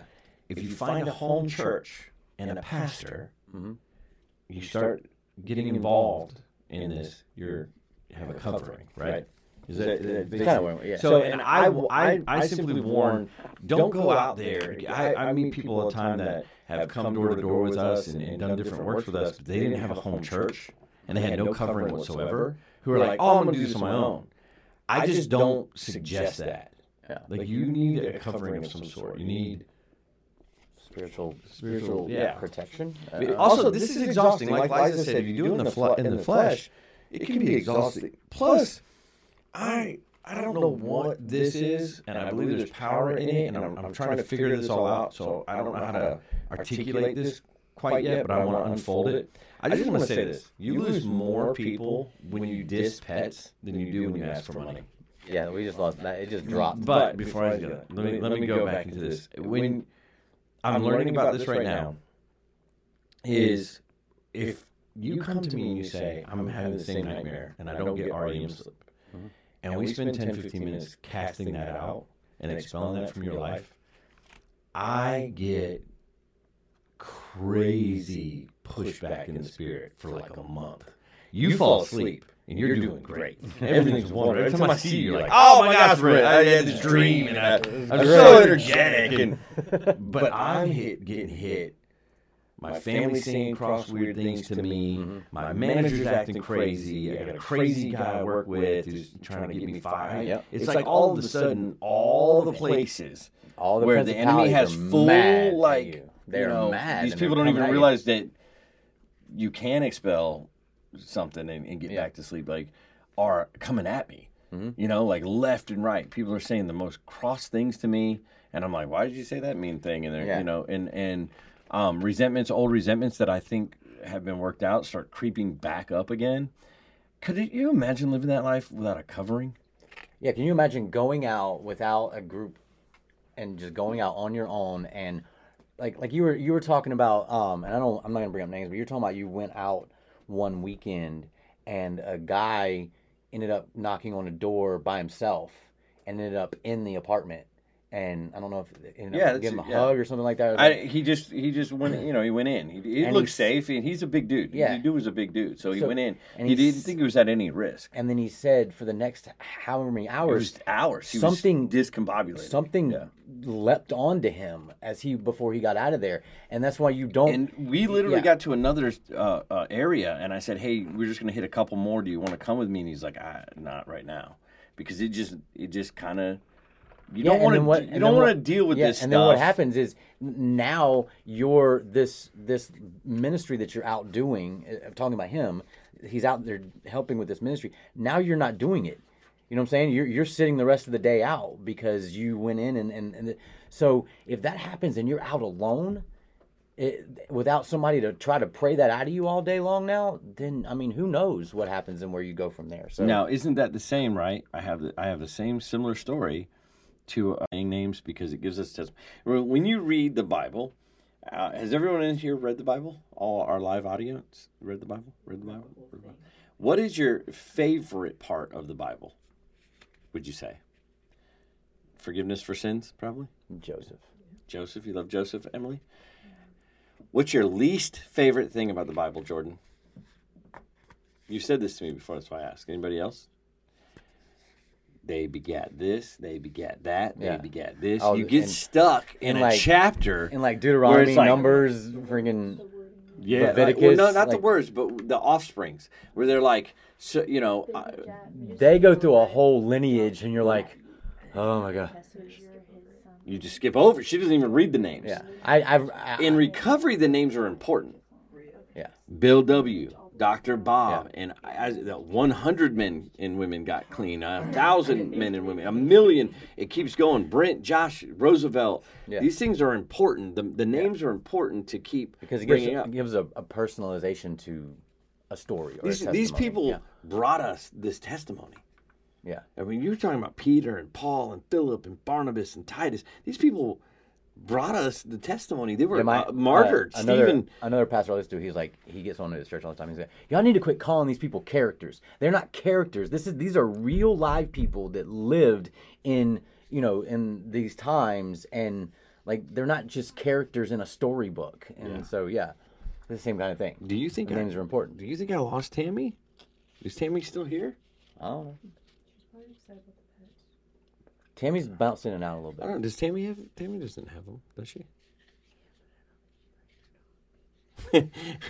Well, so where were we? We're talking about the names. Yeah, don't call them characters. Call them they're actually real people. So but there was a point. I had a whole point when I asked everybody about reading all the names. Yeah. All of the people that got us here.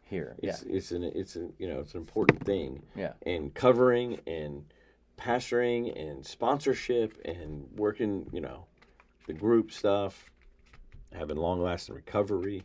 Yeah. Having a great church life, even though Christians are crazy. Christians be crazy. Christians are crazy.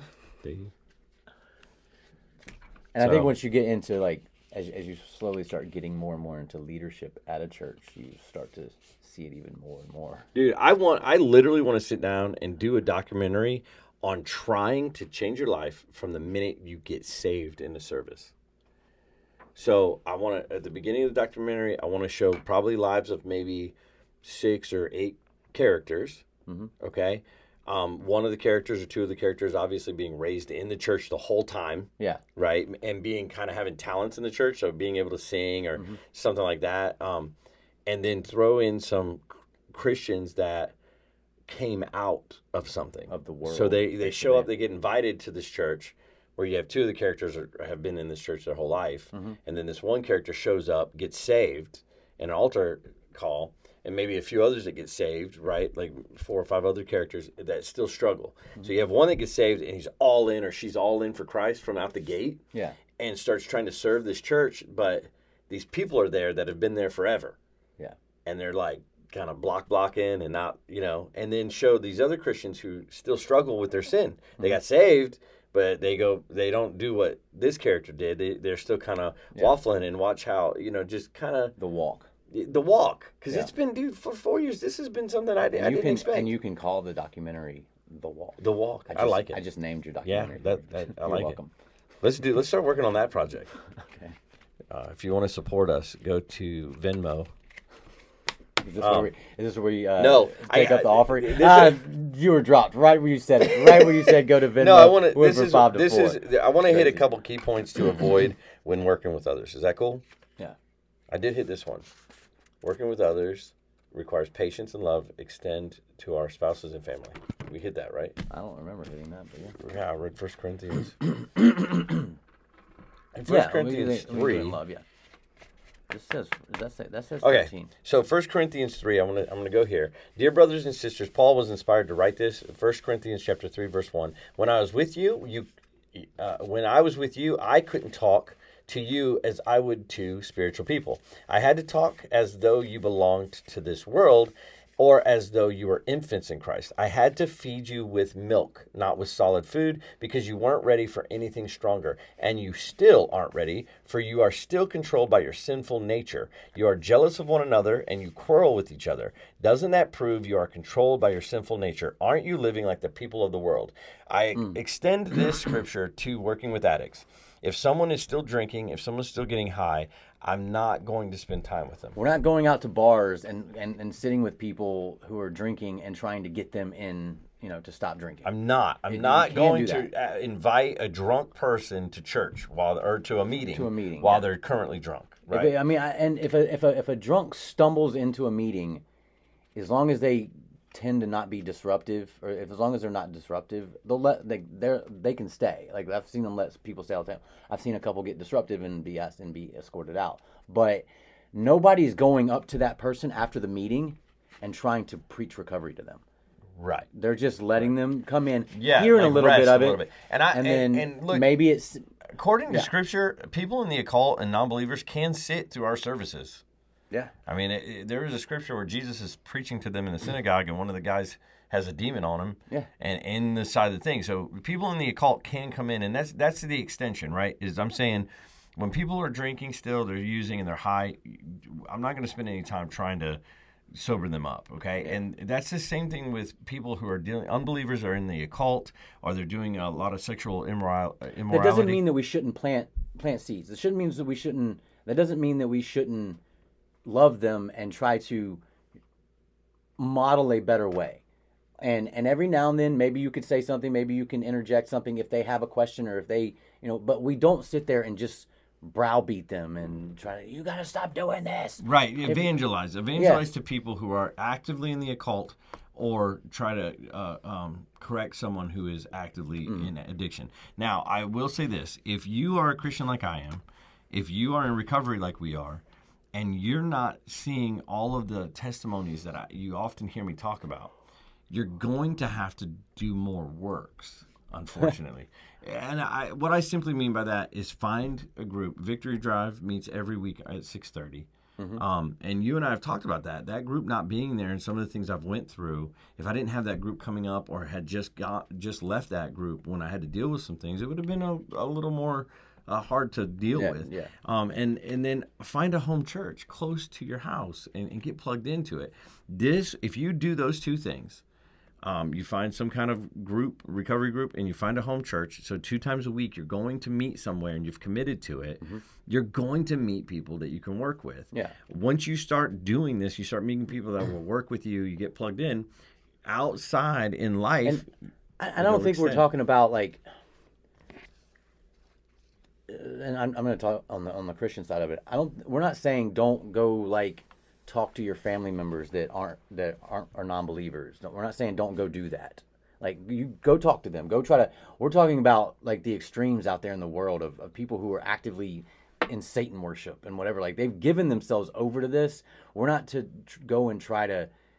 I'm not going into a Satan worshiper's home and try to, where he's got a pentagram and some candles. Yeah, because no matter how casting out demons. I mean, granted, we're going prayed up and whatever, but something could jump on you. I mean, I can pray off that, but when you leave, he'll just manifest as whatever he was doing before I came. Yeah, I mean, it's the same with the alcoholic. You can take the beer away from him. He's going to go buy more beer. And this you can throw his dope in the toilet. And this is what we were talking about earlier, is being close enough to someone who, just people in general, all over, in all walks of life, being close enough to people on your periphery or in their periphery to where when there starts to become cracks in what they're doing, right? When they're starting, this goes for drinking, this goes for drugs, this goes for people being in the cult, watching porn, anything. When they start to notice in their own lives that they're catching consequences or little things, like everybody I've met in the occult that practices astrology, manifesting, all these different things that are in the occult, have dark dreams. Yeah, and they have dark thoughts, and they think of cannibalism, and they think of murder, because the occult takes you and it's basically to deeper, darker things. Basically, just for people who don't know what the cult is, I mean, it's basically just. If you're going to transition and say, Justin, at our live audience, just asked what is the occult. So, I always like to throw it back to Justin and say, Google the occult. And you'll But it is basically, I mean, it's basically like pagan worship, Satan worship. I mean, anything that's outside of your. honestly, I'm again. Hey, what's wait. up, Levi? This gets me in trouble every time. But I'm just gonna go there, man. If you think that, if you believe that that these little things happen, energies in the world are happening with traffic lights and just weird things, and you're accrediting them to some weird energy in the world, you're practicing stuff that's in the occult. When I said, Don't want to go there? Your grandmother said, "No, Justin, do not Google the occult." That's awesome. But I mean, a lot of this stuff. Do you want to go there? Yeah, if you want to. I don't have anything on that. So if you want to go there, you go there. I mean, I'd have to bring in some more stuff on it. So I won't go there. The occult is anything that becomes a religious practice, in my, from my perspective so far, that's not of Christ. Christ. Yeah. I mean, all these things open doors. But some of them do go darker than others. So, and I think when the world speaks of the occult, they're talking of Satan worship, pagan worship, stuff like that. I can Google it on my iPad. Sacrificing babies to Baal, like that. Did you? That's the occult. Yeah. What did it say? Well, I mean, it has a few different. There's a noun, an adjective, and a verb. Which one are we going for? Go What's for the noun I want to first. hear the noun. Noun. It says supernatural, mystical, or magical beliefs, practices, or phenomena. And that's it. Are we using it right? Yeah. I'll But say that's this. it. I'll say this. So if you move into your uncle's house in Louisiana, and it's a mansion and it's beautiful, and you get into that home and you start trying to care for it,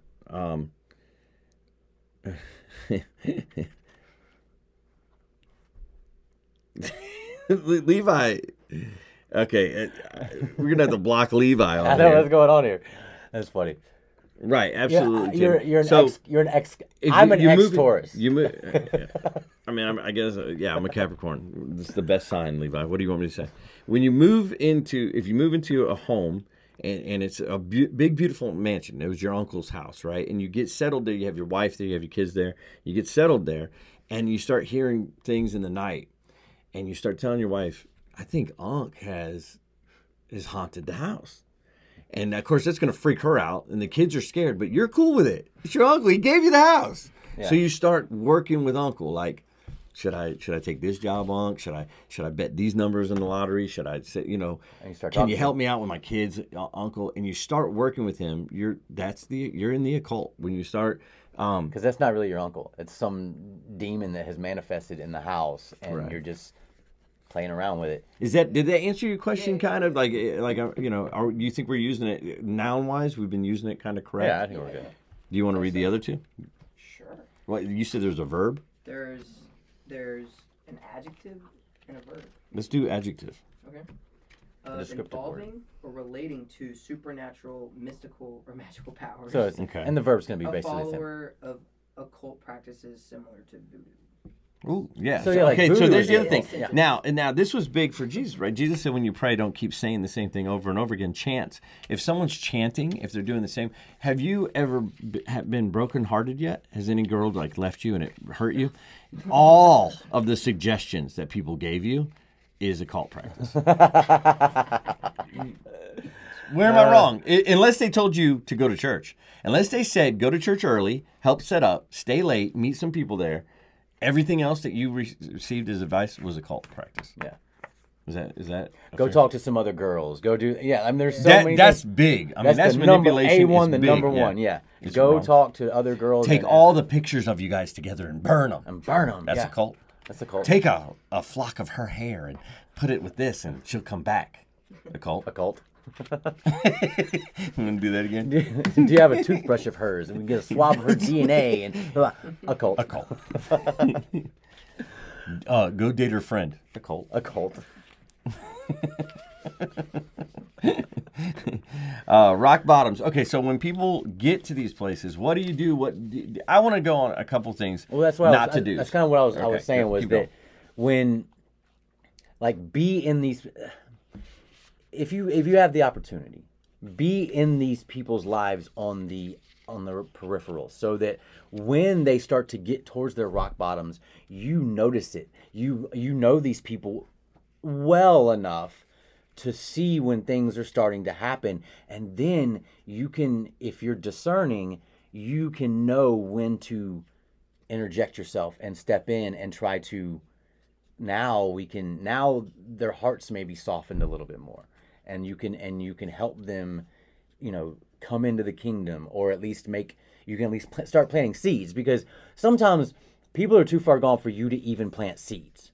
So when they start to get a little chinks in their armor, they get a little break here, a break there, because their life, since they're in such a dark place, they're not being able to sleep at night, and they're, what I'm saying, stuff like that. Things are attacking them and whatever. Like, they may come to you and just with this complaint, not coming to you as, is there something you can do for me? I'm not sleeping at night. They may just be talking to you about it in take all these little things and store them away, so that when it comes to a point, you can be like, yeah, so I know this has happened and this has happened, and so what do you, and you can kind of flow through talking to them to be able to pull them out of what they're doing, or at least be a catalyst for the Lord to pull them out of what they're doing. Yeah. And so if you start to meet people like this, and I think you will, especially after this discussion, but especially if you plug into church, you plug into a recovery group of some sort, you'll start to meet people like this. Justin, you probably in the next 6 months are going to meet one person and you're going to go, wow, he's really into the occult. Yeah.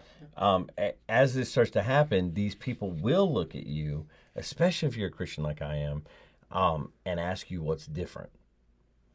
Meaning, you get to sleep at night? Because I don't really sleep that well. I get these weird, tormenting dreams. Yeah, they don't say, as a Christian, do you get to sleep at night? They just say, hey, you as Brent, do you get to sleep at night? I'm having trouble sleeping. Yeah, like, you don't and really get this like weird pain in the back of your head. Man, I have a great night's sleep, and I wake up with joy. And you can start, and you know where they're coming from with this question and the reason that it's happening to them. You don't have to be like, that's because you're in the occult. But you can just be, you give out your experience. My first 3 years, people would tell me I couldn't stay clean if other men didn't work with me. If I didn't have sponsees, I wouldn't be able to stay clean. Yeah. So I started getting freaked out about that, because nobody was asking me for advice. Yeah. My first 3 years of recovery, no one said, hey, Brent, can I have some advice? So when that does start happening, if people start asking you for suggestions and advice, thank God. Yeah. Because I'm telling you, you can't get men, and women can't get women to come into your life and say, hey, can you help me out with this situation? You will not be able to manifest that or make that happen. Like, it's just, you be grateful. They if literally are come sent to you by God. Seriously. Yeah. And so I got some do's and don'ts about that, and then we'll close up and move on with our prayer night. I know we're getting I want to push. I don't answer phone calls, Levi, because I'm always pushing to the very next thing. But if you try between 4:30 and 4:50 today, I might answer. And then around 9:15.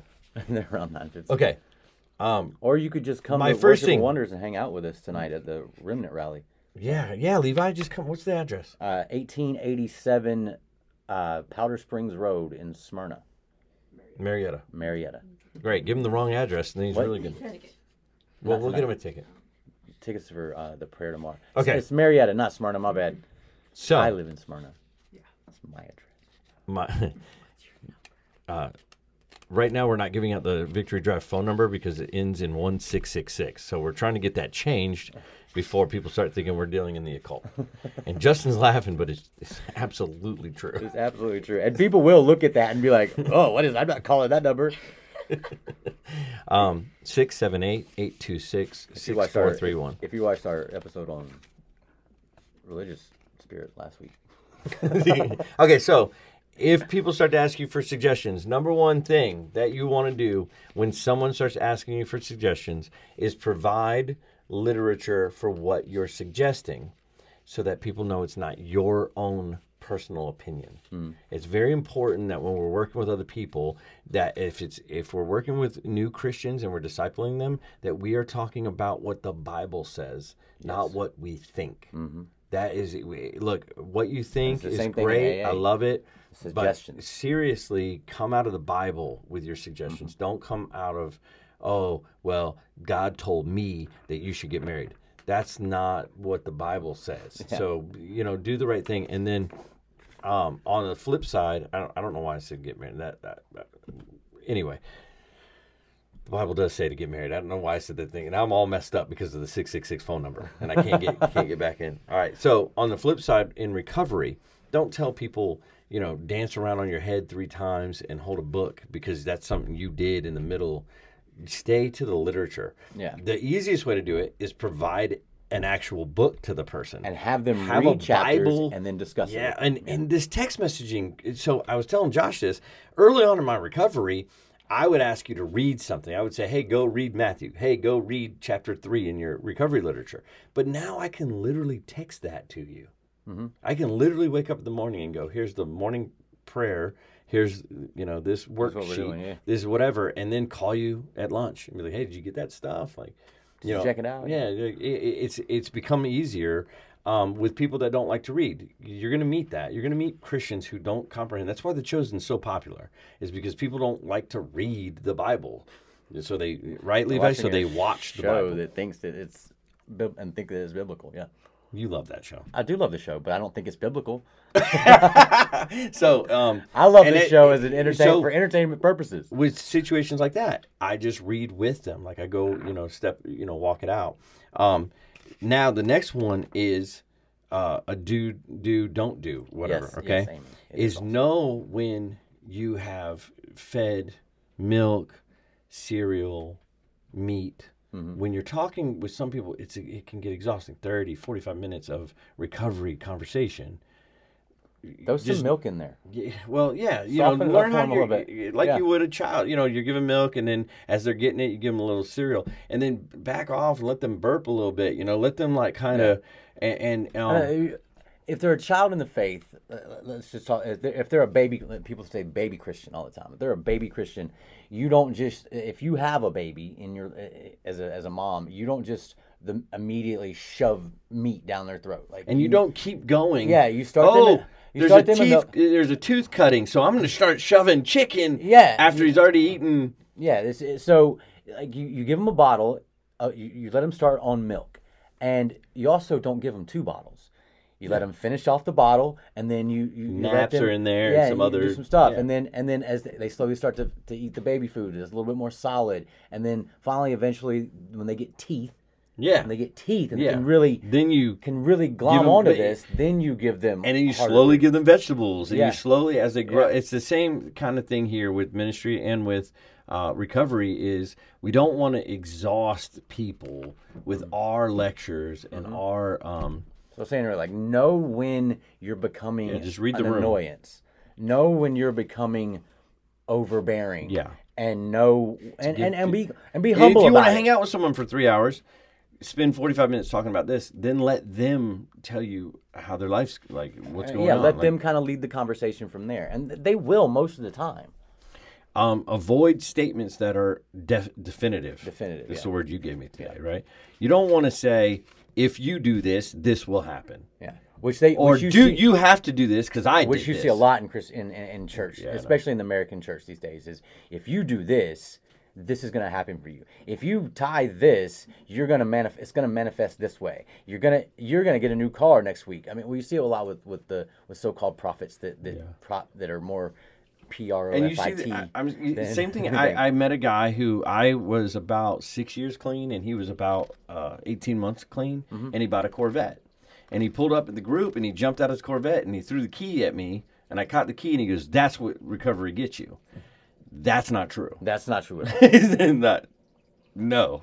That opens a door. Recovery opens a door for you to turn your life around so that you could possibly eventually get to where you can get a good job now because you're not worried about Sure.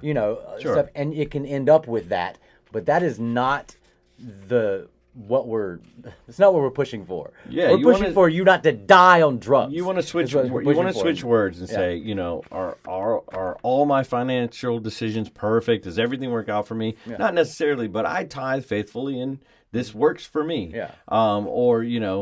I doubt that that's going to work for you if you don't find a home church to go to. Yeah. I doubt that that'll work. If someone comes to you and says, I'm trying to get plugged in, but there's so many clicks. Well, have you went to any of the Bible studies, the men's groups? No.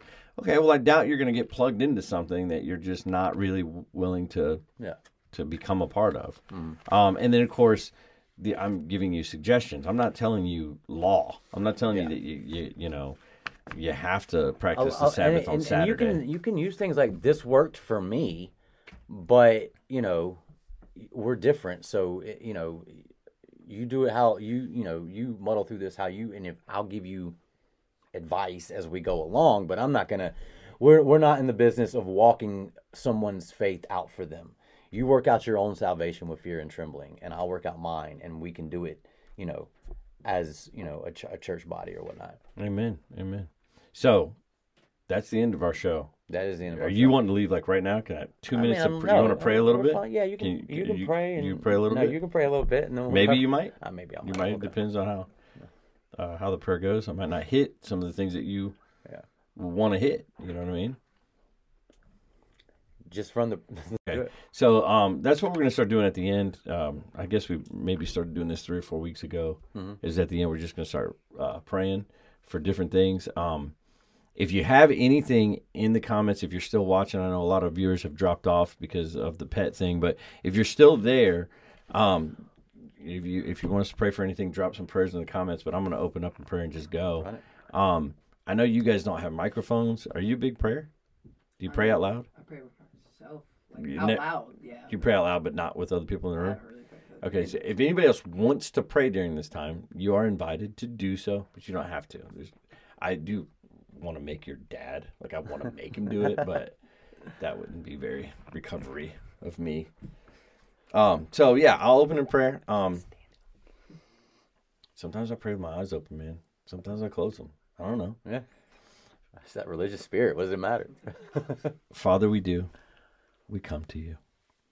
God, you are good. You have been good. You will always be good. You're good right now, and you're good in the future.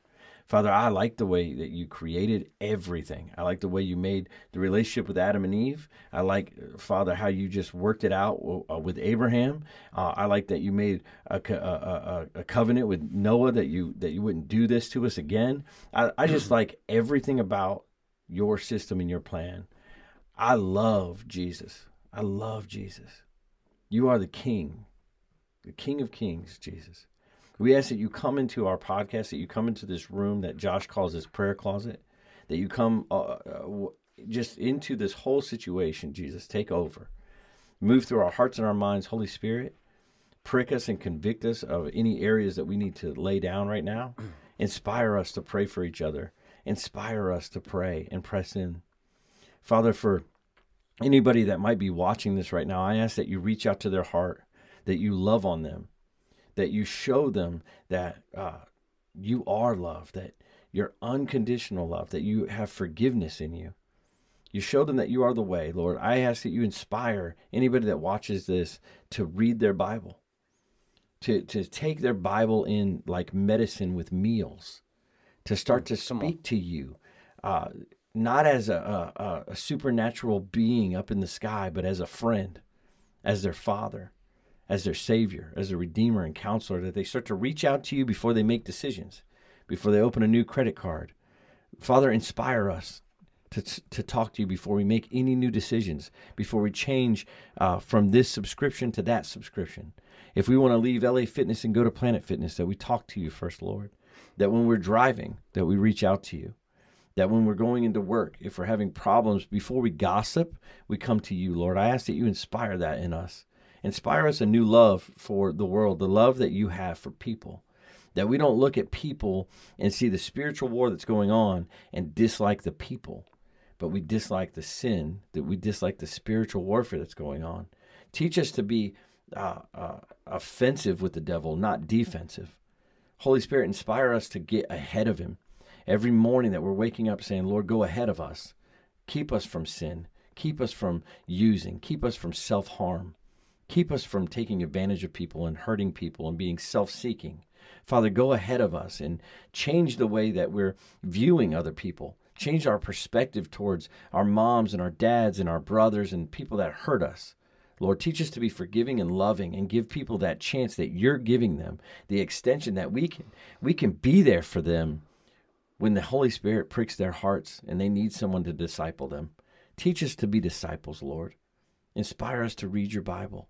Inspire us to get plugged into a church, to meet people, to get to know people that have struggled with the same things we're going through now and can help us walk, and people who are about to struggle with the things we've already walked out of, Lord. Put people in our path that we can help, that we can pray with. Give us assignments, Jesus. Give us assignments, Holy Spirit, things to do. Give us things to do. I know American Christians don't want to work, Lord, but give us something to do. Something besides feeding ourselves and serving ourselves and thinking about ourselves, Lord. Give us something that takes us out of ourselves. Give us a group we can go to early and set up. Give us a church family that we can go and hug on people. Father, teach us to just do your will. Teach us what your will is. Teach us how your character is. And teach us to do your will. In Jesus' name I pray. Amen. Amen. You do it every time. I pray what you were going to pray. Every time. It's such an easy cop-out when you don't want to pray. Dude, oh, bro, I really was going to pray, but you said it. You said it. You did. When you were talking about, give us work, give us, and to reach out to the people across the thing. Like, I'm just like, my prayer for the past week has been send us the harvest. Like, and so that's pretty much everything you just said. Like, send them. Oh, I want workers, man. The harvest is coming. I know. We need more spirit-filled workers, man. Like, well, make us workers. I mean, we are, but probably not as hardworking as. Maybe oh my gosh, I saw this quote, or I got this quote. I think Jordan saw it, and I can't remember the guy's name, but he said, "No believer has ever reached the potential that God wanted them to." Yeah, probably not. No believer has ever done all the work. I know, Liza, and you asked us to do a prayer night, and we are working on it. Yeah, we had to figure. We have discussed this, and we are working on it. But yeah, like I said, send us the harvest is the kind of the prayer I've been praying for the past week or so, and that's where I was going to go if I had prayed, but you pretty much covered all of that. So, amen. Let's go. Well, y'all have a wonderful week, and tune in next Saturday at. I literally 2:30 ish. Okay. 3. What's next Saturday? Oh, yeah. So 4 or 5. Yeah, probably more like 3 or 4. Next Saturday. Justin's going to share us with all of his awesome TikTok followers. Right. He also, you know what else?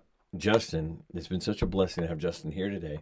Because he taught us that somewhere between 50 cents and $5 and $10. And other denominations that could be 5-ish, could be Cuban money in the 5 area. We could buy enough followers on TikTok.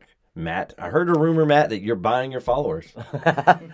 That's all over the interwebs. That Matt Pelt and Pelt Music pays for his TikTok bot followers that are Mormon bots. Mormon bots. On that note. Wait, dude, what did we get? What was that last thing? Was Eliza? No, not true. Oh, that defensiveness is. I read it on the internet. I'll tell you, we used to have an old man up in Akron. We used to have an old man up the street that would say, "Hit dog hollers." And Amy just hollered. Yep, hit dog hollers. All right. Speaking of Matt Pelt. Dude, I said it again last night. I was doing greeting. This came up when I was greeting it. Ark Family Church, 6835 Victory Drive. Come visit us there. Oh yeah, I was greeting last night, and I said, and when people came in, I said, "Home of the Holy Spirit."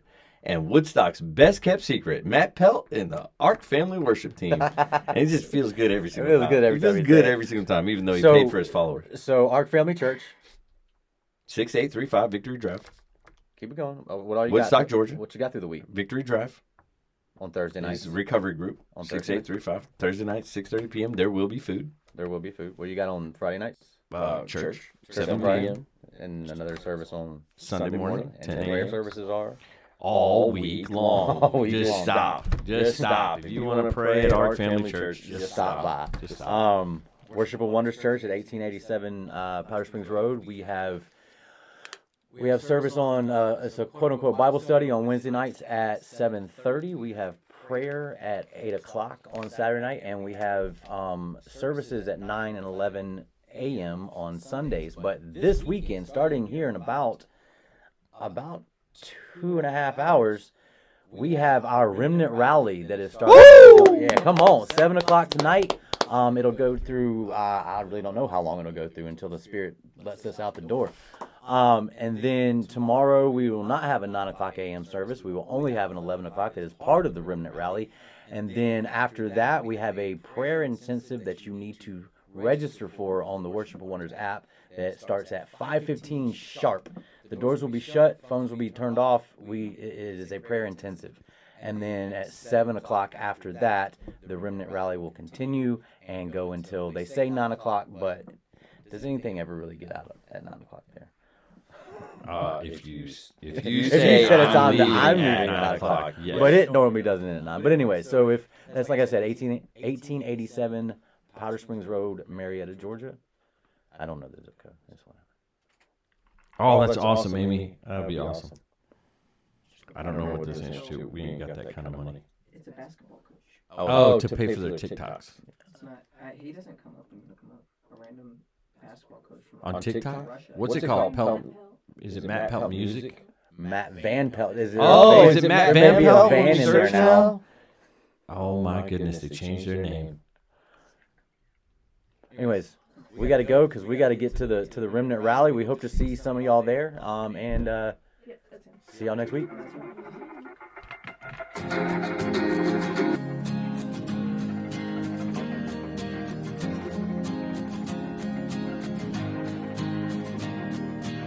See the enemy fall back, as you show your face, Lord. Hear our voices call back, call back. This is a call to war, Lord. We will not fail, we will prevail. This is our destiny. So light the morning with your glory, claim your victory. This is a call to battle. This is a call to battle. Blow the trumpet, shout in Zion. Gotta rise up like a lion, slay our enemy, destroy our giant. To you alone, stand defiant with all consuming endless power. You alone are our strong tower. Every ember takes us higher. God, rise up like a fire, like a fire.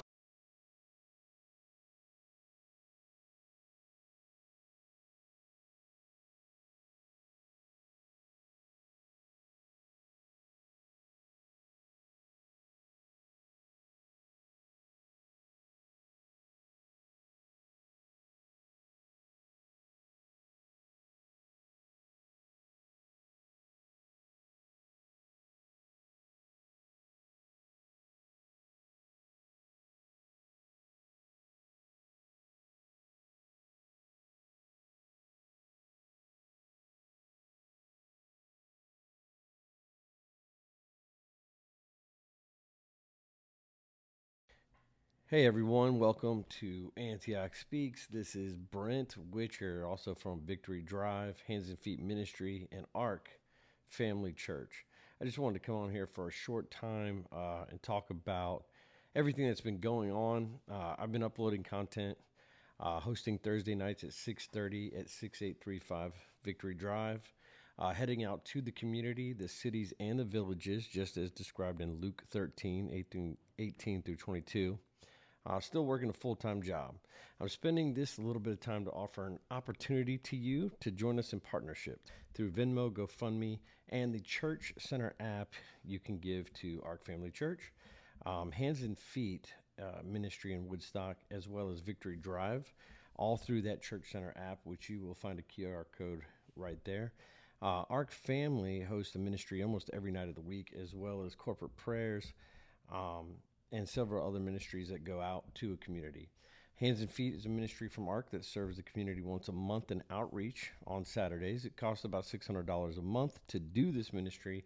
You could host 1 month by partnering with us. Victory Drive serves every Thursday at 6:30 p.m.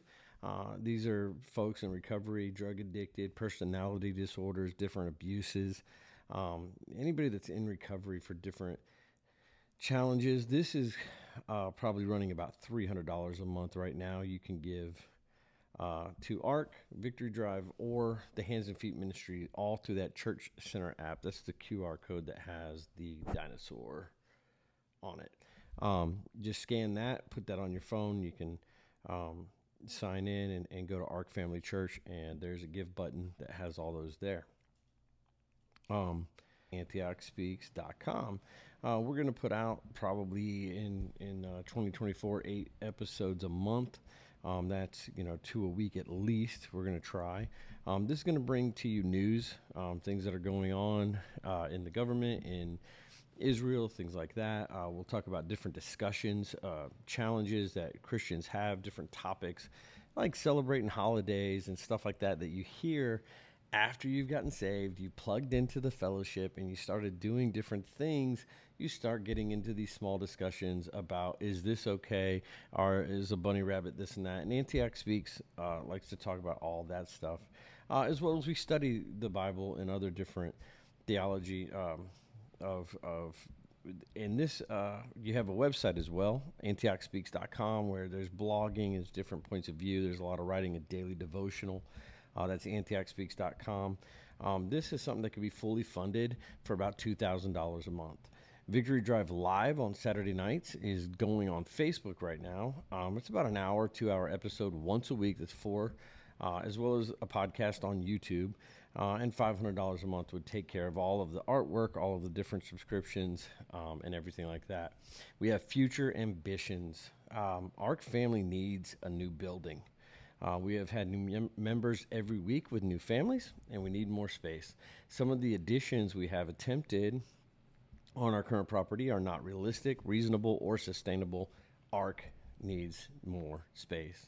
Victory Drive would also like to begin training our participants for work, parenting if they get their children back, rebuilding broken relationships from different abuses or different problems with addiction, money, stuff like that. We also want to provide education and training to the current counselors for more certifications and to improve the lives and of the addicts and the victims of abuse that we have.